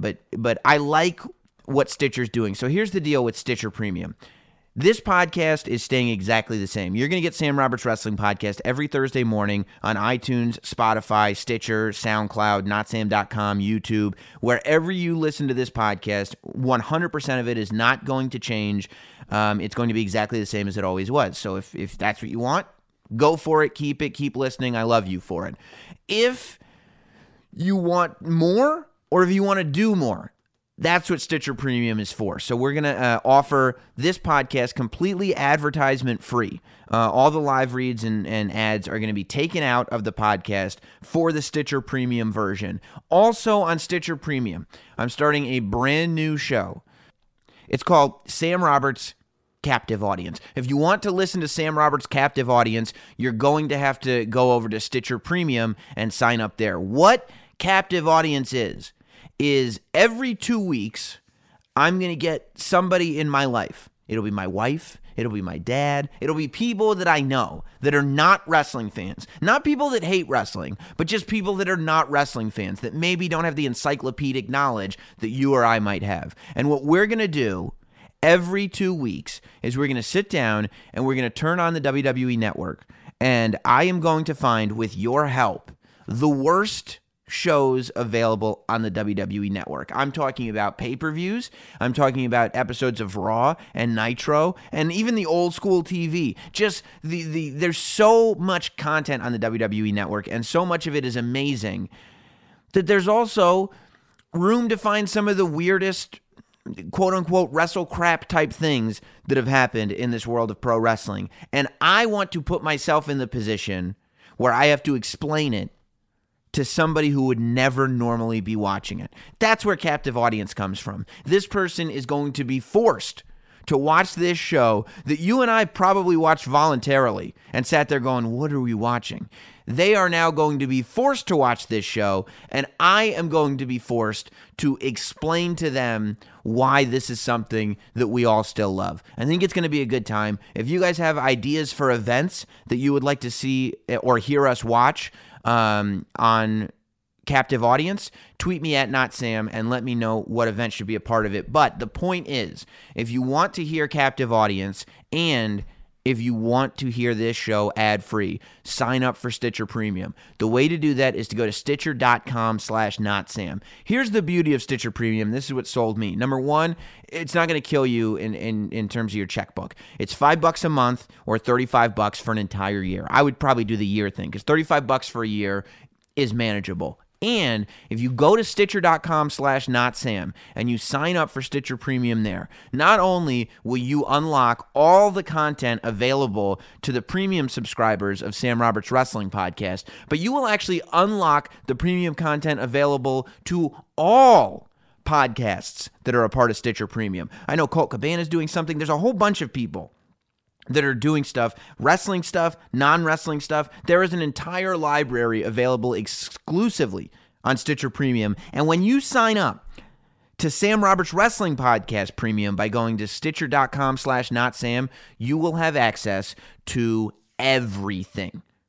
It's a really amazing deal, and it's the type of thing where once you have it, you will probably never sign off of Stitcher Premium. It'll be your one-stop shop for podcasts. And you get to listen to them ad-free. It's really, it's a pretty remarkable thing. I'm excited about it, so I would love it if you guys would help me out in this and go to Stitcher.com/NotSam and sign up for the premium show. Also, tweet me and let me know what you want to hear us watching on Captive Audience. And of course, that'll be a watch along. So you'll be able, it'll be like Mystery Science Theater 3000. You'll be able to hit play on the WWE Network, whatever show we're watching, and listen as somebody is forced to watch this program, and I have to explain to them why wrestling is still amazing. I think it's going to be a lot of fun, and I hope you guys are there to ride this ride with us. So yeah, that's where we're at. Stitcher.com/NotSam. If you're not interested, don't sign up. Just keep listening to the podcast for free. It's that simple. It's that easy, ladies and gentlemen. All right? Speaking of easy, it's going to be a real easy transition to go from here into the state of wrestling. Let's do it. It's now time for this week's State of Wrestling.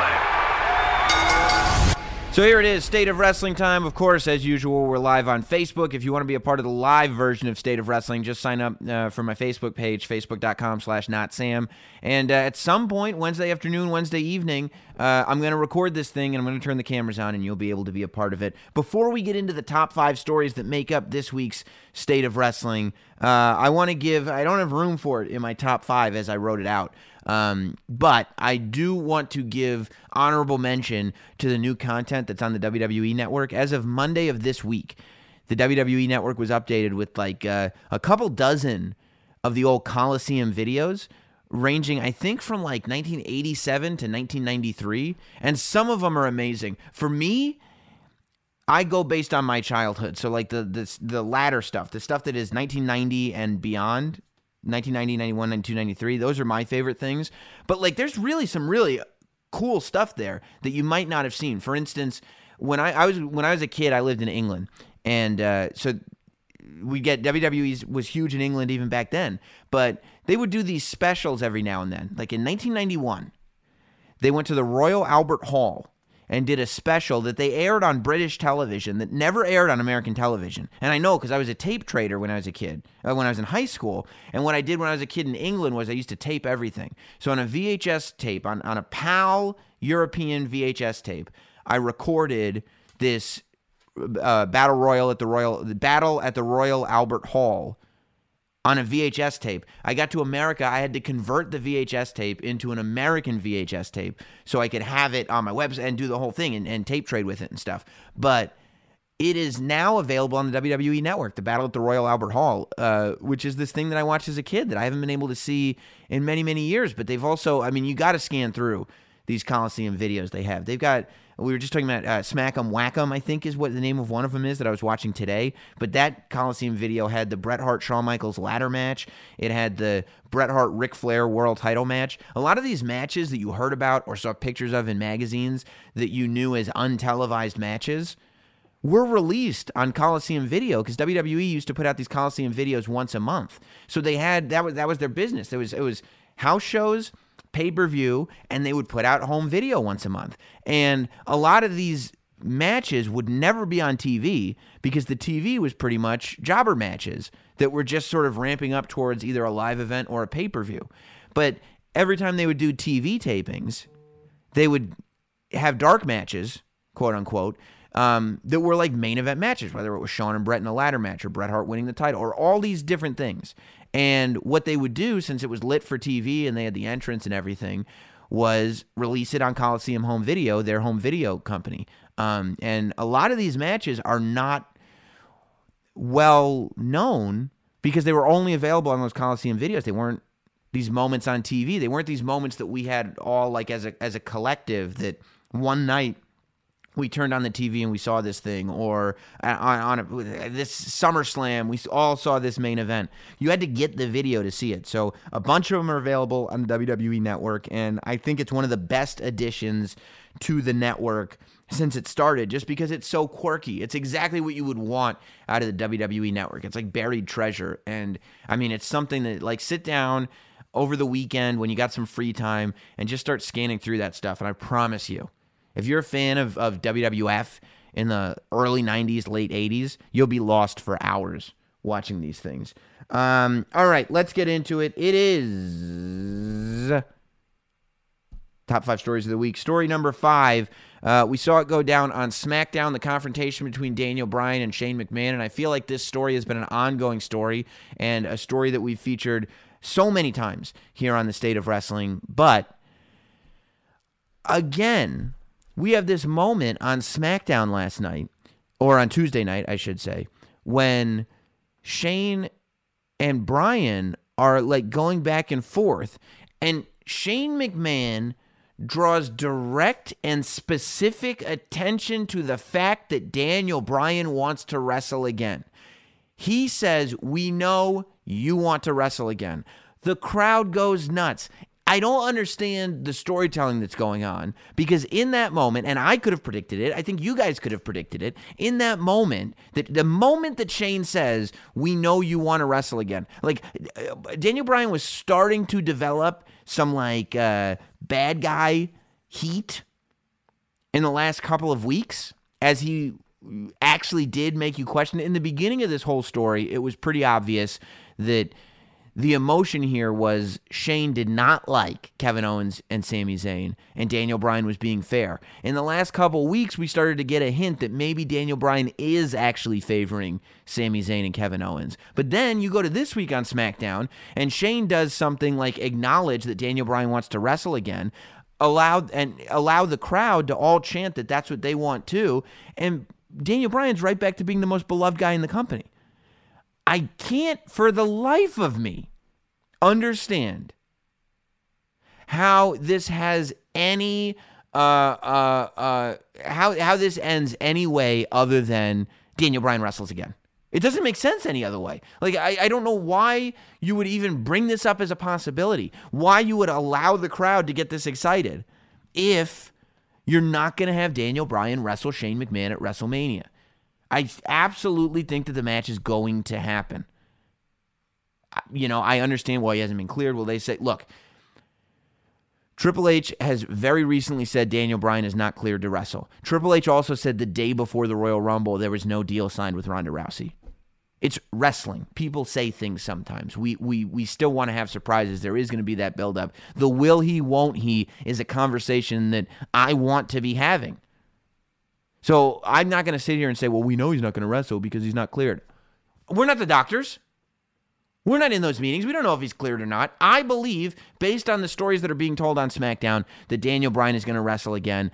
And I really thought that after this week's SmackDown, based on the interaction that Shane and Bryan had. Because if you don't have Daniel Bryan wrestle, and you go, okay, I'm going to have Daniel Bryan be represented by Kevin Owens and or Sami Zayn.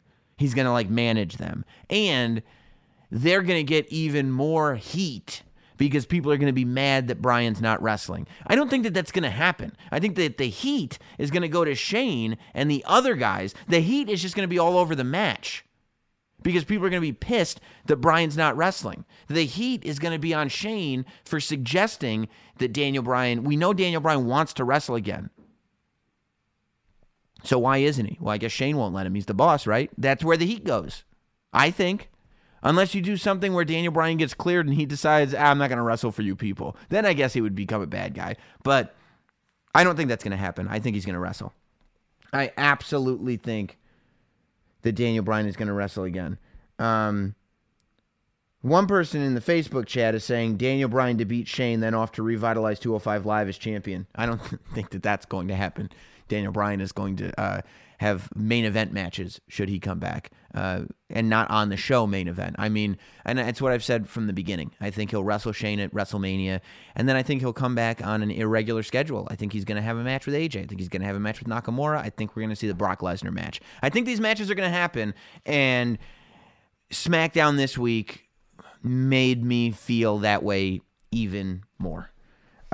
Speaking of what was going on this week, we go to story number 4. And that story is what happened on Raw with Elias and the people who want to walk with Elias. I was looking at Twitter and I was reading the crowd reaction and I was just thinking about it. And we've been talking about this the last couple weeks. And I'm glad I went on the record a few weeks ago in my support for Elias and what I want to see happen with him at WrestleMania. But I figure like this week specifically, everything came together for Elias. And people really started to realize this guy's the man. I saw more comments on Twitter this week from people who admittedly were like, I wasn't on the Elias bandwagon and I don't understand why. I think within a year, if not less, maybe 6 months, people will be wondering how anybody could have ever not been on the Elias bandwagon. The guy's amazing. He's amazing. He plays his character perfectly. He has the crowd in the palm of his hand. He's as big as a house. He looks like he's in just super shape, and he can wrestle great matches. I mean, come on. Elias is the man. And I know that some people have said they want John Cena versus Undertaker. We don't know if the Undertaker's going to wrestle at WrestleMania, blah, blah, blah. For me, at this point, more than I want John Cena versus The Undertaker at WrestleMania, I want John Cena versus Elias at WrestleMania. That is how you use John Cena. That is a good use for John Cena. having him wrestle and conceivably lose to Elias. I was going to say even if he beats Elias, it's still okay. But I don't think that's true. Just ask Bray Wyatt, ask Rusev. People don't necessarily bounce back from that. Not that it's John Cena's fault. I'm just saying that it's not a guarantee that anybody's going to bounce back, and Damien Sandow, from losing to John Cena. But I wouldn't be surprised if this is the WrestleMania that John Cena loses, even though it's weird to think about that you think about WrestleMania in terms of that Hogan must pose John Cena moment. Right? That John Cena gets to stand victoriously at WrestleMania, and that could very well happen. But based on what John Cena has been doing with the WWE since he lost to Roman Reigns, which is really putting a lot of people over, getting pinned, getting jumped, getting beaten up, not having a position of heightened. He's not in the main event scene in WWE right now. And it's weird, too, because when John Cena, when he came back, it was like this huge deal that John Cena was going to be on Raw. I never take it for granted that John Cena is going to be on Raw or at any of these pay-per-views, especially since he took that bow after Roman Reigns. But it's weird that the last 2 weeks we've had John Cena on Raw without any sort of oh my God, John Cena's here this week. And it's just kind of taken for granted, oh yeah, John Cena he's going to be at the Elimination Chamber. That should be a bigger deal, I think.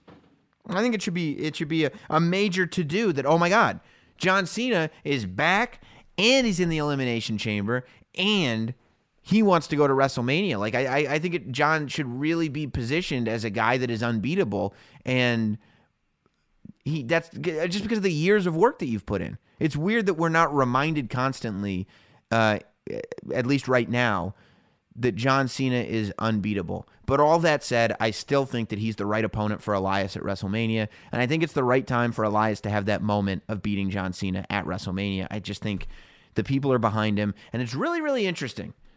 As I look around at who people are really behind in the WWE right now, the new stars that have been made, because it's not who you think it would be, I mean, it is AJ Styles, it is Nakamura, it is Finn Balor, it is Samoa Joe. There are these guys stars already that they've signed and turned into bigger stars. But the experiment that we tried to do with Roman Reigns, which is take a guy, follow the John Cena model, take a guy with not a lot of wrestling experience outside of WWE, train him, put him in front of live audiences, and create a WWE superstar from scratch. It happened with John Cena. It happened with The Rock. The attempt is for it to happen with Roman Reigns. And he is certainly a WWE superstar, but it's just, the boos are so much. What I think is interesting is if you look at the landscape right now, you've got The Miz, you've got Braun Strowman, and you've got Elias. I don't think any of us would have picked those three names. But those three names are the WWE's homegrown superstars. Those three names are the names, in terms of homegrown people, that could potentially be main eventing WrestleMania for the next in the case of some of those guys, for the next 5 to 10 years. Maybe Roman Reigns isn't your next John Cena. Maybe your next John Cena lies somewhere within that mix of The Miz, Braun Strowman, and Elias. Because to me, it really did hit me that The Miz is just working on all cylinders. Nobody can say anything bad about The Miz anymore, and I think he's good for keeps. I think he's there now. Braun Strowman is an experiment that's worked better than any experiment in modern time, really, in terms of a build, in terms of somebody getting over, in terms of somebody becoming a superstar. Braun Strowman is the man. It's worked, and he's risen to every challenge that's been put in front of him and maintained his ability to be a giant star, metaphorically and literally. And now you've got this Elias, who anybody with eyes and ears can see that this guy is the next big superstar. And I just think it's cool that you've got these homegrown guys that are right there. And In the case of all three of those guys, nothing was guaranteed. I don't, and that's part of it. That at no point in the rise of Braun Strowman or The Miz, this incarnation of The Miz, and as this rise of Elias is happening, we fans feel like we do have something to do with this. We fans feel like we are choosing those people. We don't feel like those people were chosen for us, which goes to prove that if WWE did take a step back, there could be homegrown talent there that we would be attracted to. You know, it's not just, well, you know, the hardcore fans are just going to cheer for the people that they know, so it's just going to be the indie darlings that get cheered. That's not true. That's not true. If you allow people to take advantage of opportunities and don't make any decisions too early, let the dust settle a little bit and realize what's in front of you, you'll realize something really special there. And this class of The Miz, and The Miz being the veteran at this point, you got The Miz, you got Braun Strowman under him. The Miz is the present. Braun Strowman is the future. Elias is right under Braun Strowman. You know what I mean? You got that chain generationally. You know, that is a recipe for something special. And if I'm running WWE, those are the three guys. If I want to concentrate on homegrown talent. Now, let's also talk about how amazing Finn Balor's been doing. On the women's side, let's talk about how homegrown talent, maybe Charlotte is one of the greatest homegrown talents of all time. Let's talk about how good Asuka is. Throw her in the mix. Let's talk about the fact that Sasha Banks is working at a level that we haven't seen since she was in NXT. Put her in the mix. You know, there's still much more. I think Mandy Rose and Sonya Deville have like crazy upside. Ruby Riott is off the charts. There's a ton of people, so I'm not trying to leave anybody out.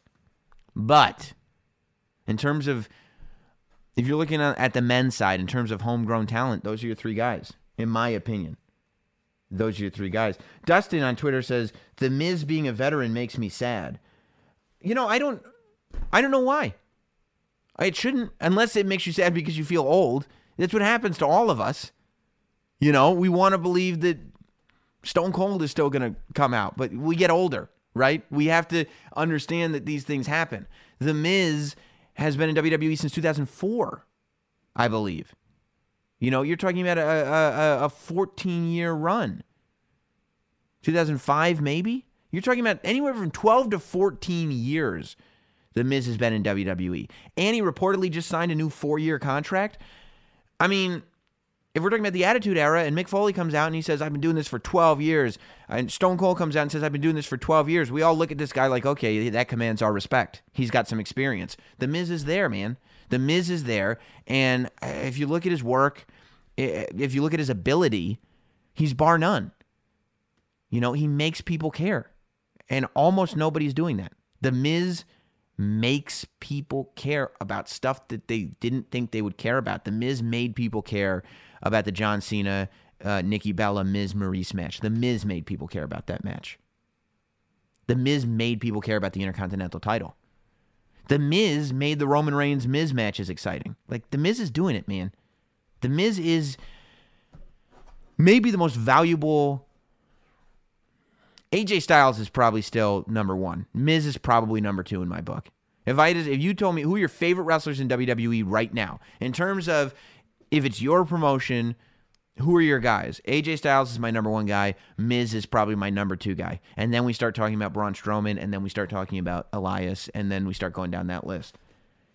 And maybe I'm crazy, but I don't think so. And I see people in the Miz is a future Hall of Famer. Miz deserves a championship. Yeah, he's doing some of the best work he has ever produced. He's doing the best work he's ever produced. The Miz has never been better than he is right now.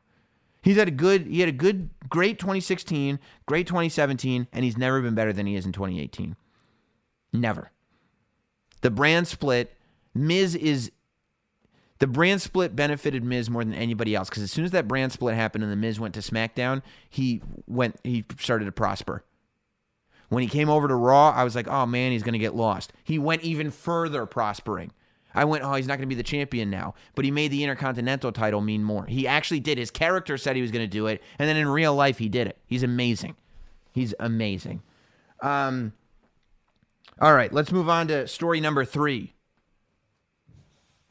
Speaking of battles Corey Graves versus Booker T.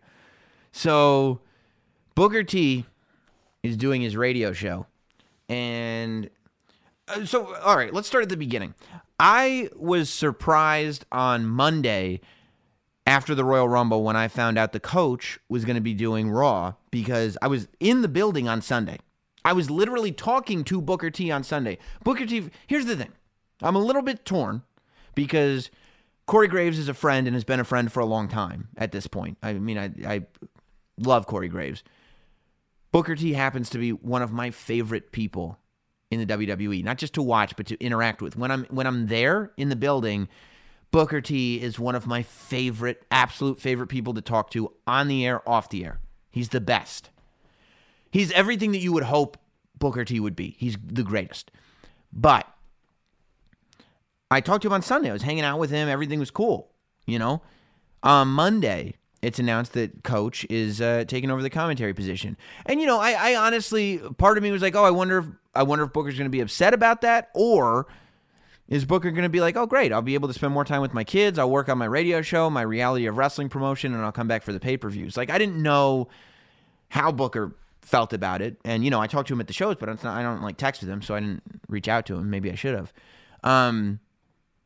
But this week, Booker goes on his radio show, and he says that Corey Graves is the reason that he's not working on Monday Night Raw anymore. That all the digs that Corey was making, Corey Graves was, and I don't know, the implication wasn't really that he was politicking behind the scenes. And I don't know Corey Graves to be a politics guy, but you know what? I'm not in the meetings.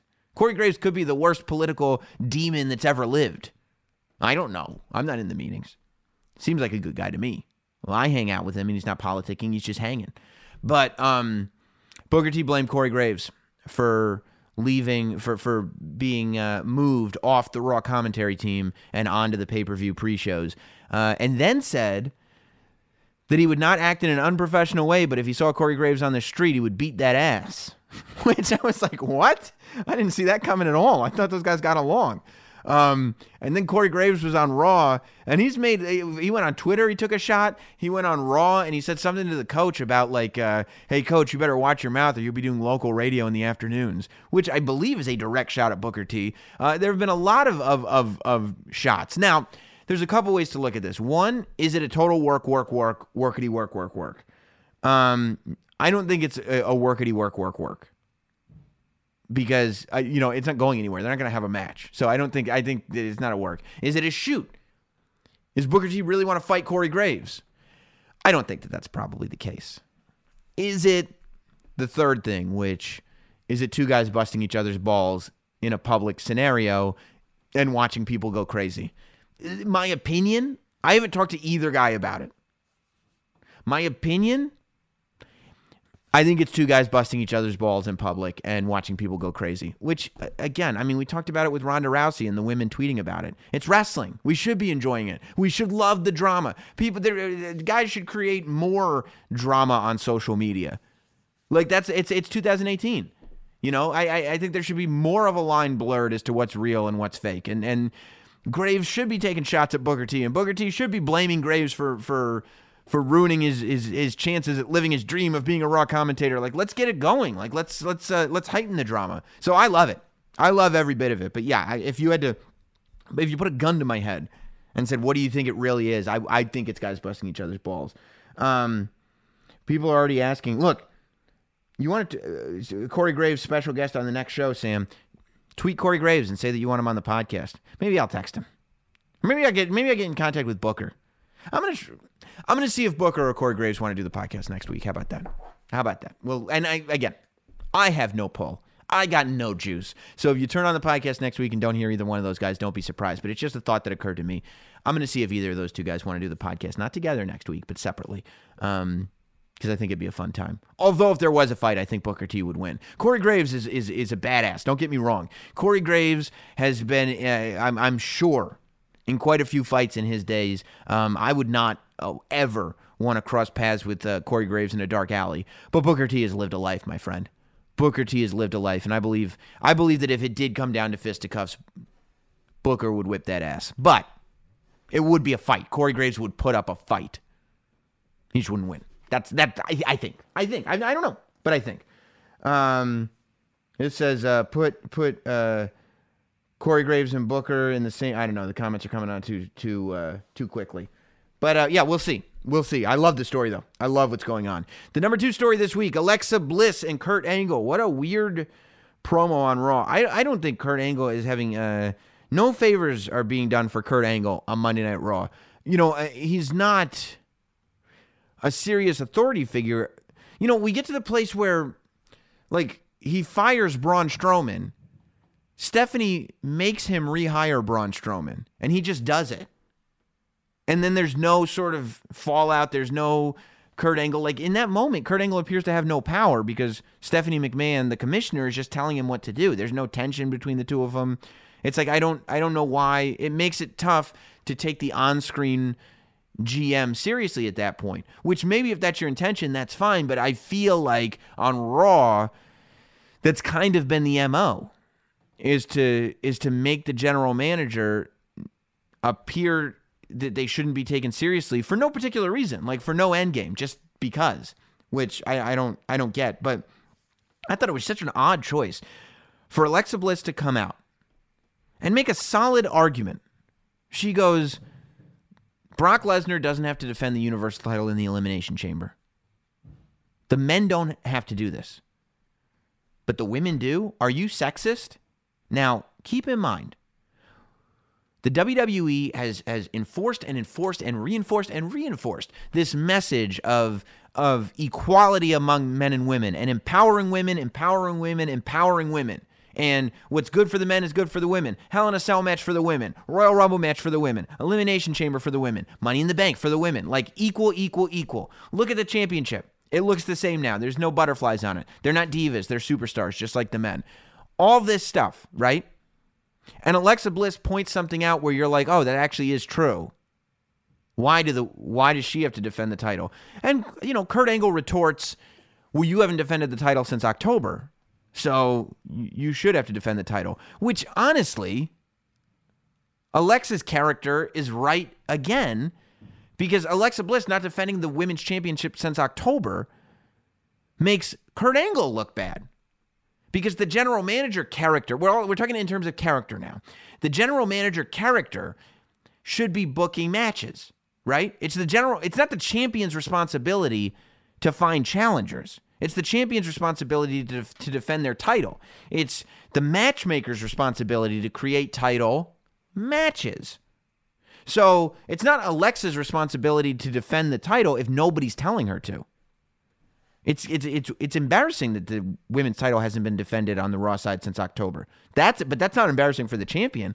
That's embarrassing for the GM not making title matches. So I don't, in that back and forth, Alexa was playing the bad guy, but she was right. And not in a way of like, oh, like a good bad guy, there's supposed to be a hint of truth in what they're saying. But Alexa was only right. Like, Kurt Angle was wrong. It's only there. You should be able to understand the bad guy's motives. But the bad guy should never be more right than the good guy is, because the good guy is fighting on the side of right. That's what we're doing. And that's why when Kurt Angle said, do you want to see this match? The fan reaction was totally mixed. You didn't have, like, when Shane McMahon goes, Daniel Bryan wants to wrestle again, the whole audience goes, yes, yes, yes, yes, yes. When Kurt Angle goes, is this a match you want to see? Half the audience goes yes, half the audience goes no, and 3 guys in the corner just sat there silently. So I thought that was very oddly done. It doesn't make sense with the narrative that the WWE has been pushing. And I found myself agreeing with Alexa Bliss. And I actually found myself, if I'm following the WWE's logic, I don't want to see Alexa Bliss defend the title then in the Elimination Chamber. Why? Why should she? I wouldn't mind her having a match, but yeah, she's right. She's now got the odds stacked against her for no apparent reason, because the men don't. So I thought that was bad, and it's not making Kurt Angle look good. I don't know why bring in these beloved legends just to kind of make it look like they don't have any real power as general manager. I don't know what benefit that does to anybody. So, see, Sam Diaz is saying Alexa Bliss reminds me so much of Edge and his I'm right and you're wrong heel tactics. But it's different because Edge wasn't right. Edge was technically right. Edge was right as it concerns to Edge. Alexa Bliss is just right. Like, Edge was right in a sneaky way. Well, technically, I'm right, so I don't have to do this. Right? Edge is one of the best heels of the last 15 years. Edge was amazing. That whole era that Edge was around as a top heel, that's what kept that era alive, was how good of a heel Edge was. That wasn't the scenario we had on Raw. We didn't have a scenario of like Alexa Bliss being this great heel. Alexa Bliss was a babyface that was being mistreated by a heel general manager. I felt, based on the logic that was being presented to me, I felt that Kurt Angle was the bad guy in that scenario. That Kurt Angle was being unfair, and Alexa Bliss was right. All right, and finally, the number one story of the week. This story broke right after the podcast came out last week, but it is technically this week. It's in this week of story. It is Ring of Honor announcing that ROH Supercard, the show that is going to happen in New Orleans, that is going to be competing with NXT TakeOver New Orleans, is going to be headlined by Cody Rhodes versus Kenny Omega. Ring of Honor is pulling out all the stops. All the stops. And they did this they did this in San Antonio as well before the Royal Rumble. No, not the Royal Rumble, before the Survivor Series weekend.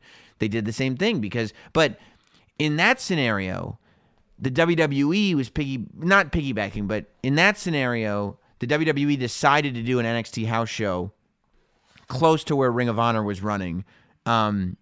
After Ring of Honor had already announced. This one, Ring of Honor knew when they chose that date. Even if TakeOver hadn't been officially announced, Ring of Honor knew the Saturday before WrestleMania is a TakeOver night. So they know they're competing with TakeOver. And they're headlining with Cody Rhodes versus Kenny Omega, which is like maybe the biggest match that Ring of Honor will have all year. It makes me feel bad for Dalton Castle. They're just sitting there. I mean, go back a couple weeks and listen to or go on YouTube and watch the interview I did with Ring of Honor champion Dalton Castle. And, like, the headline is still Kenny Omega versus Cody Rhodes. That doesn't seem fair.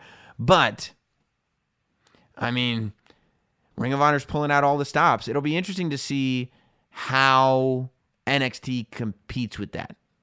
And I think there are spoilers and rumors and stuff about the TV tapings, but I don't really get into that stuff, so I don't know. I mean, I still think that NXT will be fine because, I mean, the takeovers have just been, every single takeover show has been an incredible show. So I don't know who wouldn't go to a takeover show. But I think it's really interesting that Ring of Honor is pretty much competing with all they have right now. Ring of Honor has decided to compete with all their might and put on this match. It almost feels like they're rushing to this Cody Rhodes, Kenny Omega match. Like, I would have kind of expected for the seeds to be planted for this now, but for this Kenny Omega, Cody Rhodes thing, I would have expected it to draw all the way out. First of all, the seeds started to get planted the night after Wrestle Kingdom. So I thought that this was a New Japan property, and I kind of felt like they were gonna stretch this out all the way till Wrestle Kingdom next year, at least until Ring of Honor Final Battle next year. But the fact that Ring of Honor is doing this match before New Japan and getting it on right away is, number one, I wonder how New Japan feels about that, but number two, it's pretty apparent that they've decided they want to go after NXT's numbers, which I'm never mad at competition. I think competition is a good thing. And yeah, NXT will be fine, but it's just, Matt on Facebook just now said, I thought it would headline All In. I kind of thought it would headline All In as well, but I don't think that this is an interesting story because it means NXT is in trouble, because it doesn't, even slightly. But I think it's an interesting story because I don't know that Ring of Honor has pulled out all the stops to this extent to compete with NXT before this weekend. I mean, let's face it, the New Orleans weekend is WWE's weekend. Ring of Honor can own Final Battle. Like, Ring of Honor can have December. That can be the month that Ring of Honor gets to do their big show. But to do the big Ring of Honor show, to have that huge match WrestleMania weekend, where regardless of what happens on Saturday, regardless of how good TakeOver is, regardless of how good Ring of Honor is, on Monday morning, everybody's going to be talking about WrestleMania. You know, last year, when Ring of Honor ran on the Saturday before the Sunday WrestleMania, they had a Hardy Boys match, a ladder match. And, you know, big deal. Hardy Boys, Broken Matt, Brother Nero in Ring of Honor. Huge deal. Have their match, blah, blah, blah, blah, blah, blah, blah. One night later, they show up at the Citrus Bowl at WrestleMania, and people forget that they even wrestled for Ring of Honor. So I feel like if I were running Ring of Honor, I would probably try to put my best foot forward running unopposed. I would probably try to take something that was mine and own it, because, you know, it's going to be tough to compete with a takeover. It's impossible to compete with WrestleMania. Nobody competes with WrestleMania. So as far as a weekend goes, so that's why I would probably have saved that match for a pay-per-view and done it at Final Battle or even this All-In show or something like that. And Hansel says the ladder match before Mania against the Young Bucks with the Hardys was great, and it was great, but nobody talked about it. People talked about it during the day on Sunday. Oh, did you see that Hardy Boys Young Bucks ladder match? Yeah, during that day on Sunday. But from the minute the Hardy Boys hit the stage at WrestleMania, nobody ever talked about that match ever again. And that is the worry that I have for Kenny Omega and Cody Rhodes. That I wouldn't do that match on a show that was a piggyback show. That was Ring of Honor piggybacking onto WWE stuff, you know? That's me, though. That's me. I'm excited to see the match. I think it's going to be great, but it is what it is. All right, guys. I appreciate you listening to Sam Roberts Wrestling Podcast, as always. Don't forget, if you want to support the show, go to Stitcher.com/NotSam and sign up for Stitcher Premium to listen to Sam Roberts Wrestling Podcast. Go to that URL, though, Stitcher.com/NotSam. You will get Sam Roberts Wrestling Podcast every week ad-free. And by the way, this wrestling podcast is going to continue to run as it's always run. But if you want the show with 0 ads in it, and you want the brand new bonus show that I'm debuting called Captive Audience, where I sit down with a non-wrestling fan and make them watch some of the worst wrestling on the WWE Network, you have to be, that show and the ad-free version of this show are going to be exclusive to Stitcher Premium. So go to Stitcher.com/NotSam, Stitcher.com/NotSam, and sign up and be a part of this thing. And as we hit the next level with Sam Roberts Wrestling Podcast. Thank you all for being here, and we will see you next week on Sam Roberts Wrestling Podcast. Thanks for listening. Follow at NotSam on Twitter, Instagram, Facebook, and YouTube. And subscribe for free to listen every week to Sam Roberts Wrestling Podcast. Nobody builds 5G like Verizon builds 5G, because we're the engineers who built the most reliable network in America. And the more you do with 5G, the more building it right matters. The more your network matters. The more Verizon engineers going the extra mile matters. It's us pushing us. It's Verizon versus Verizon. 5G built right from America's most reliable network. Most reliable based on rankings from RootMetrics second half 2020 U.S. report of 3 mobile networks. Results may vary. Award is not an endorsement.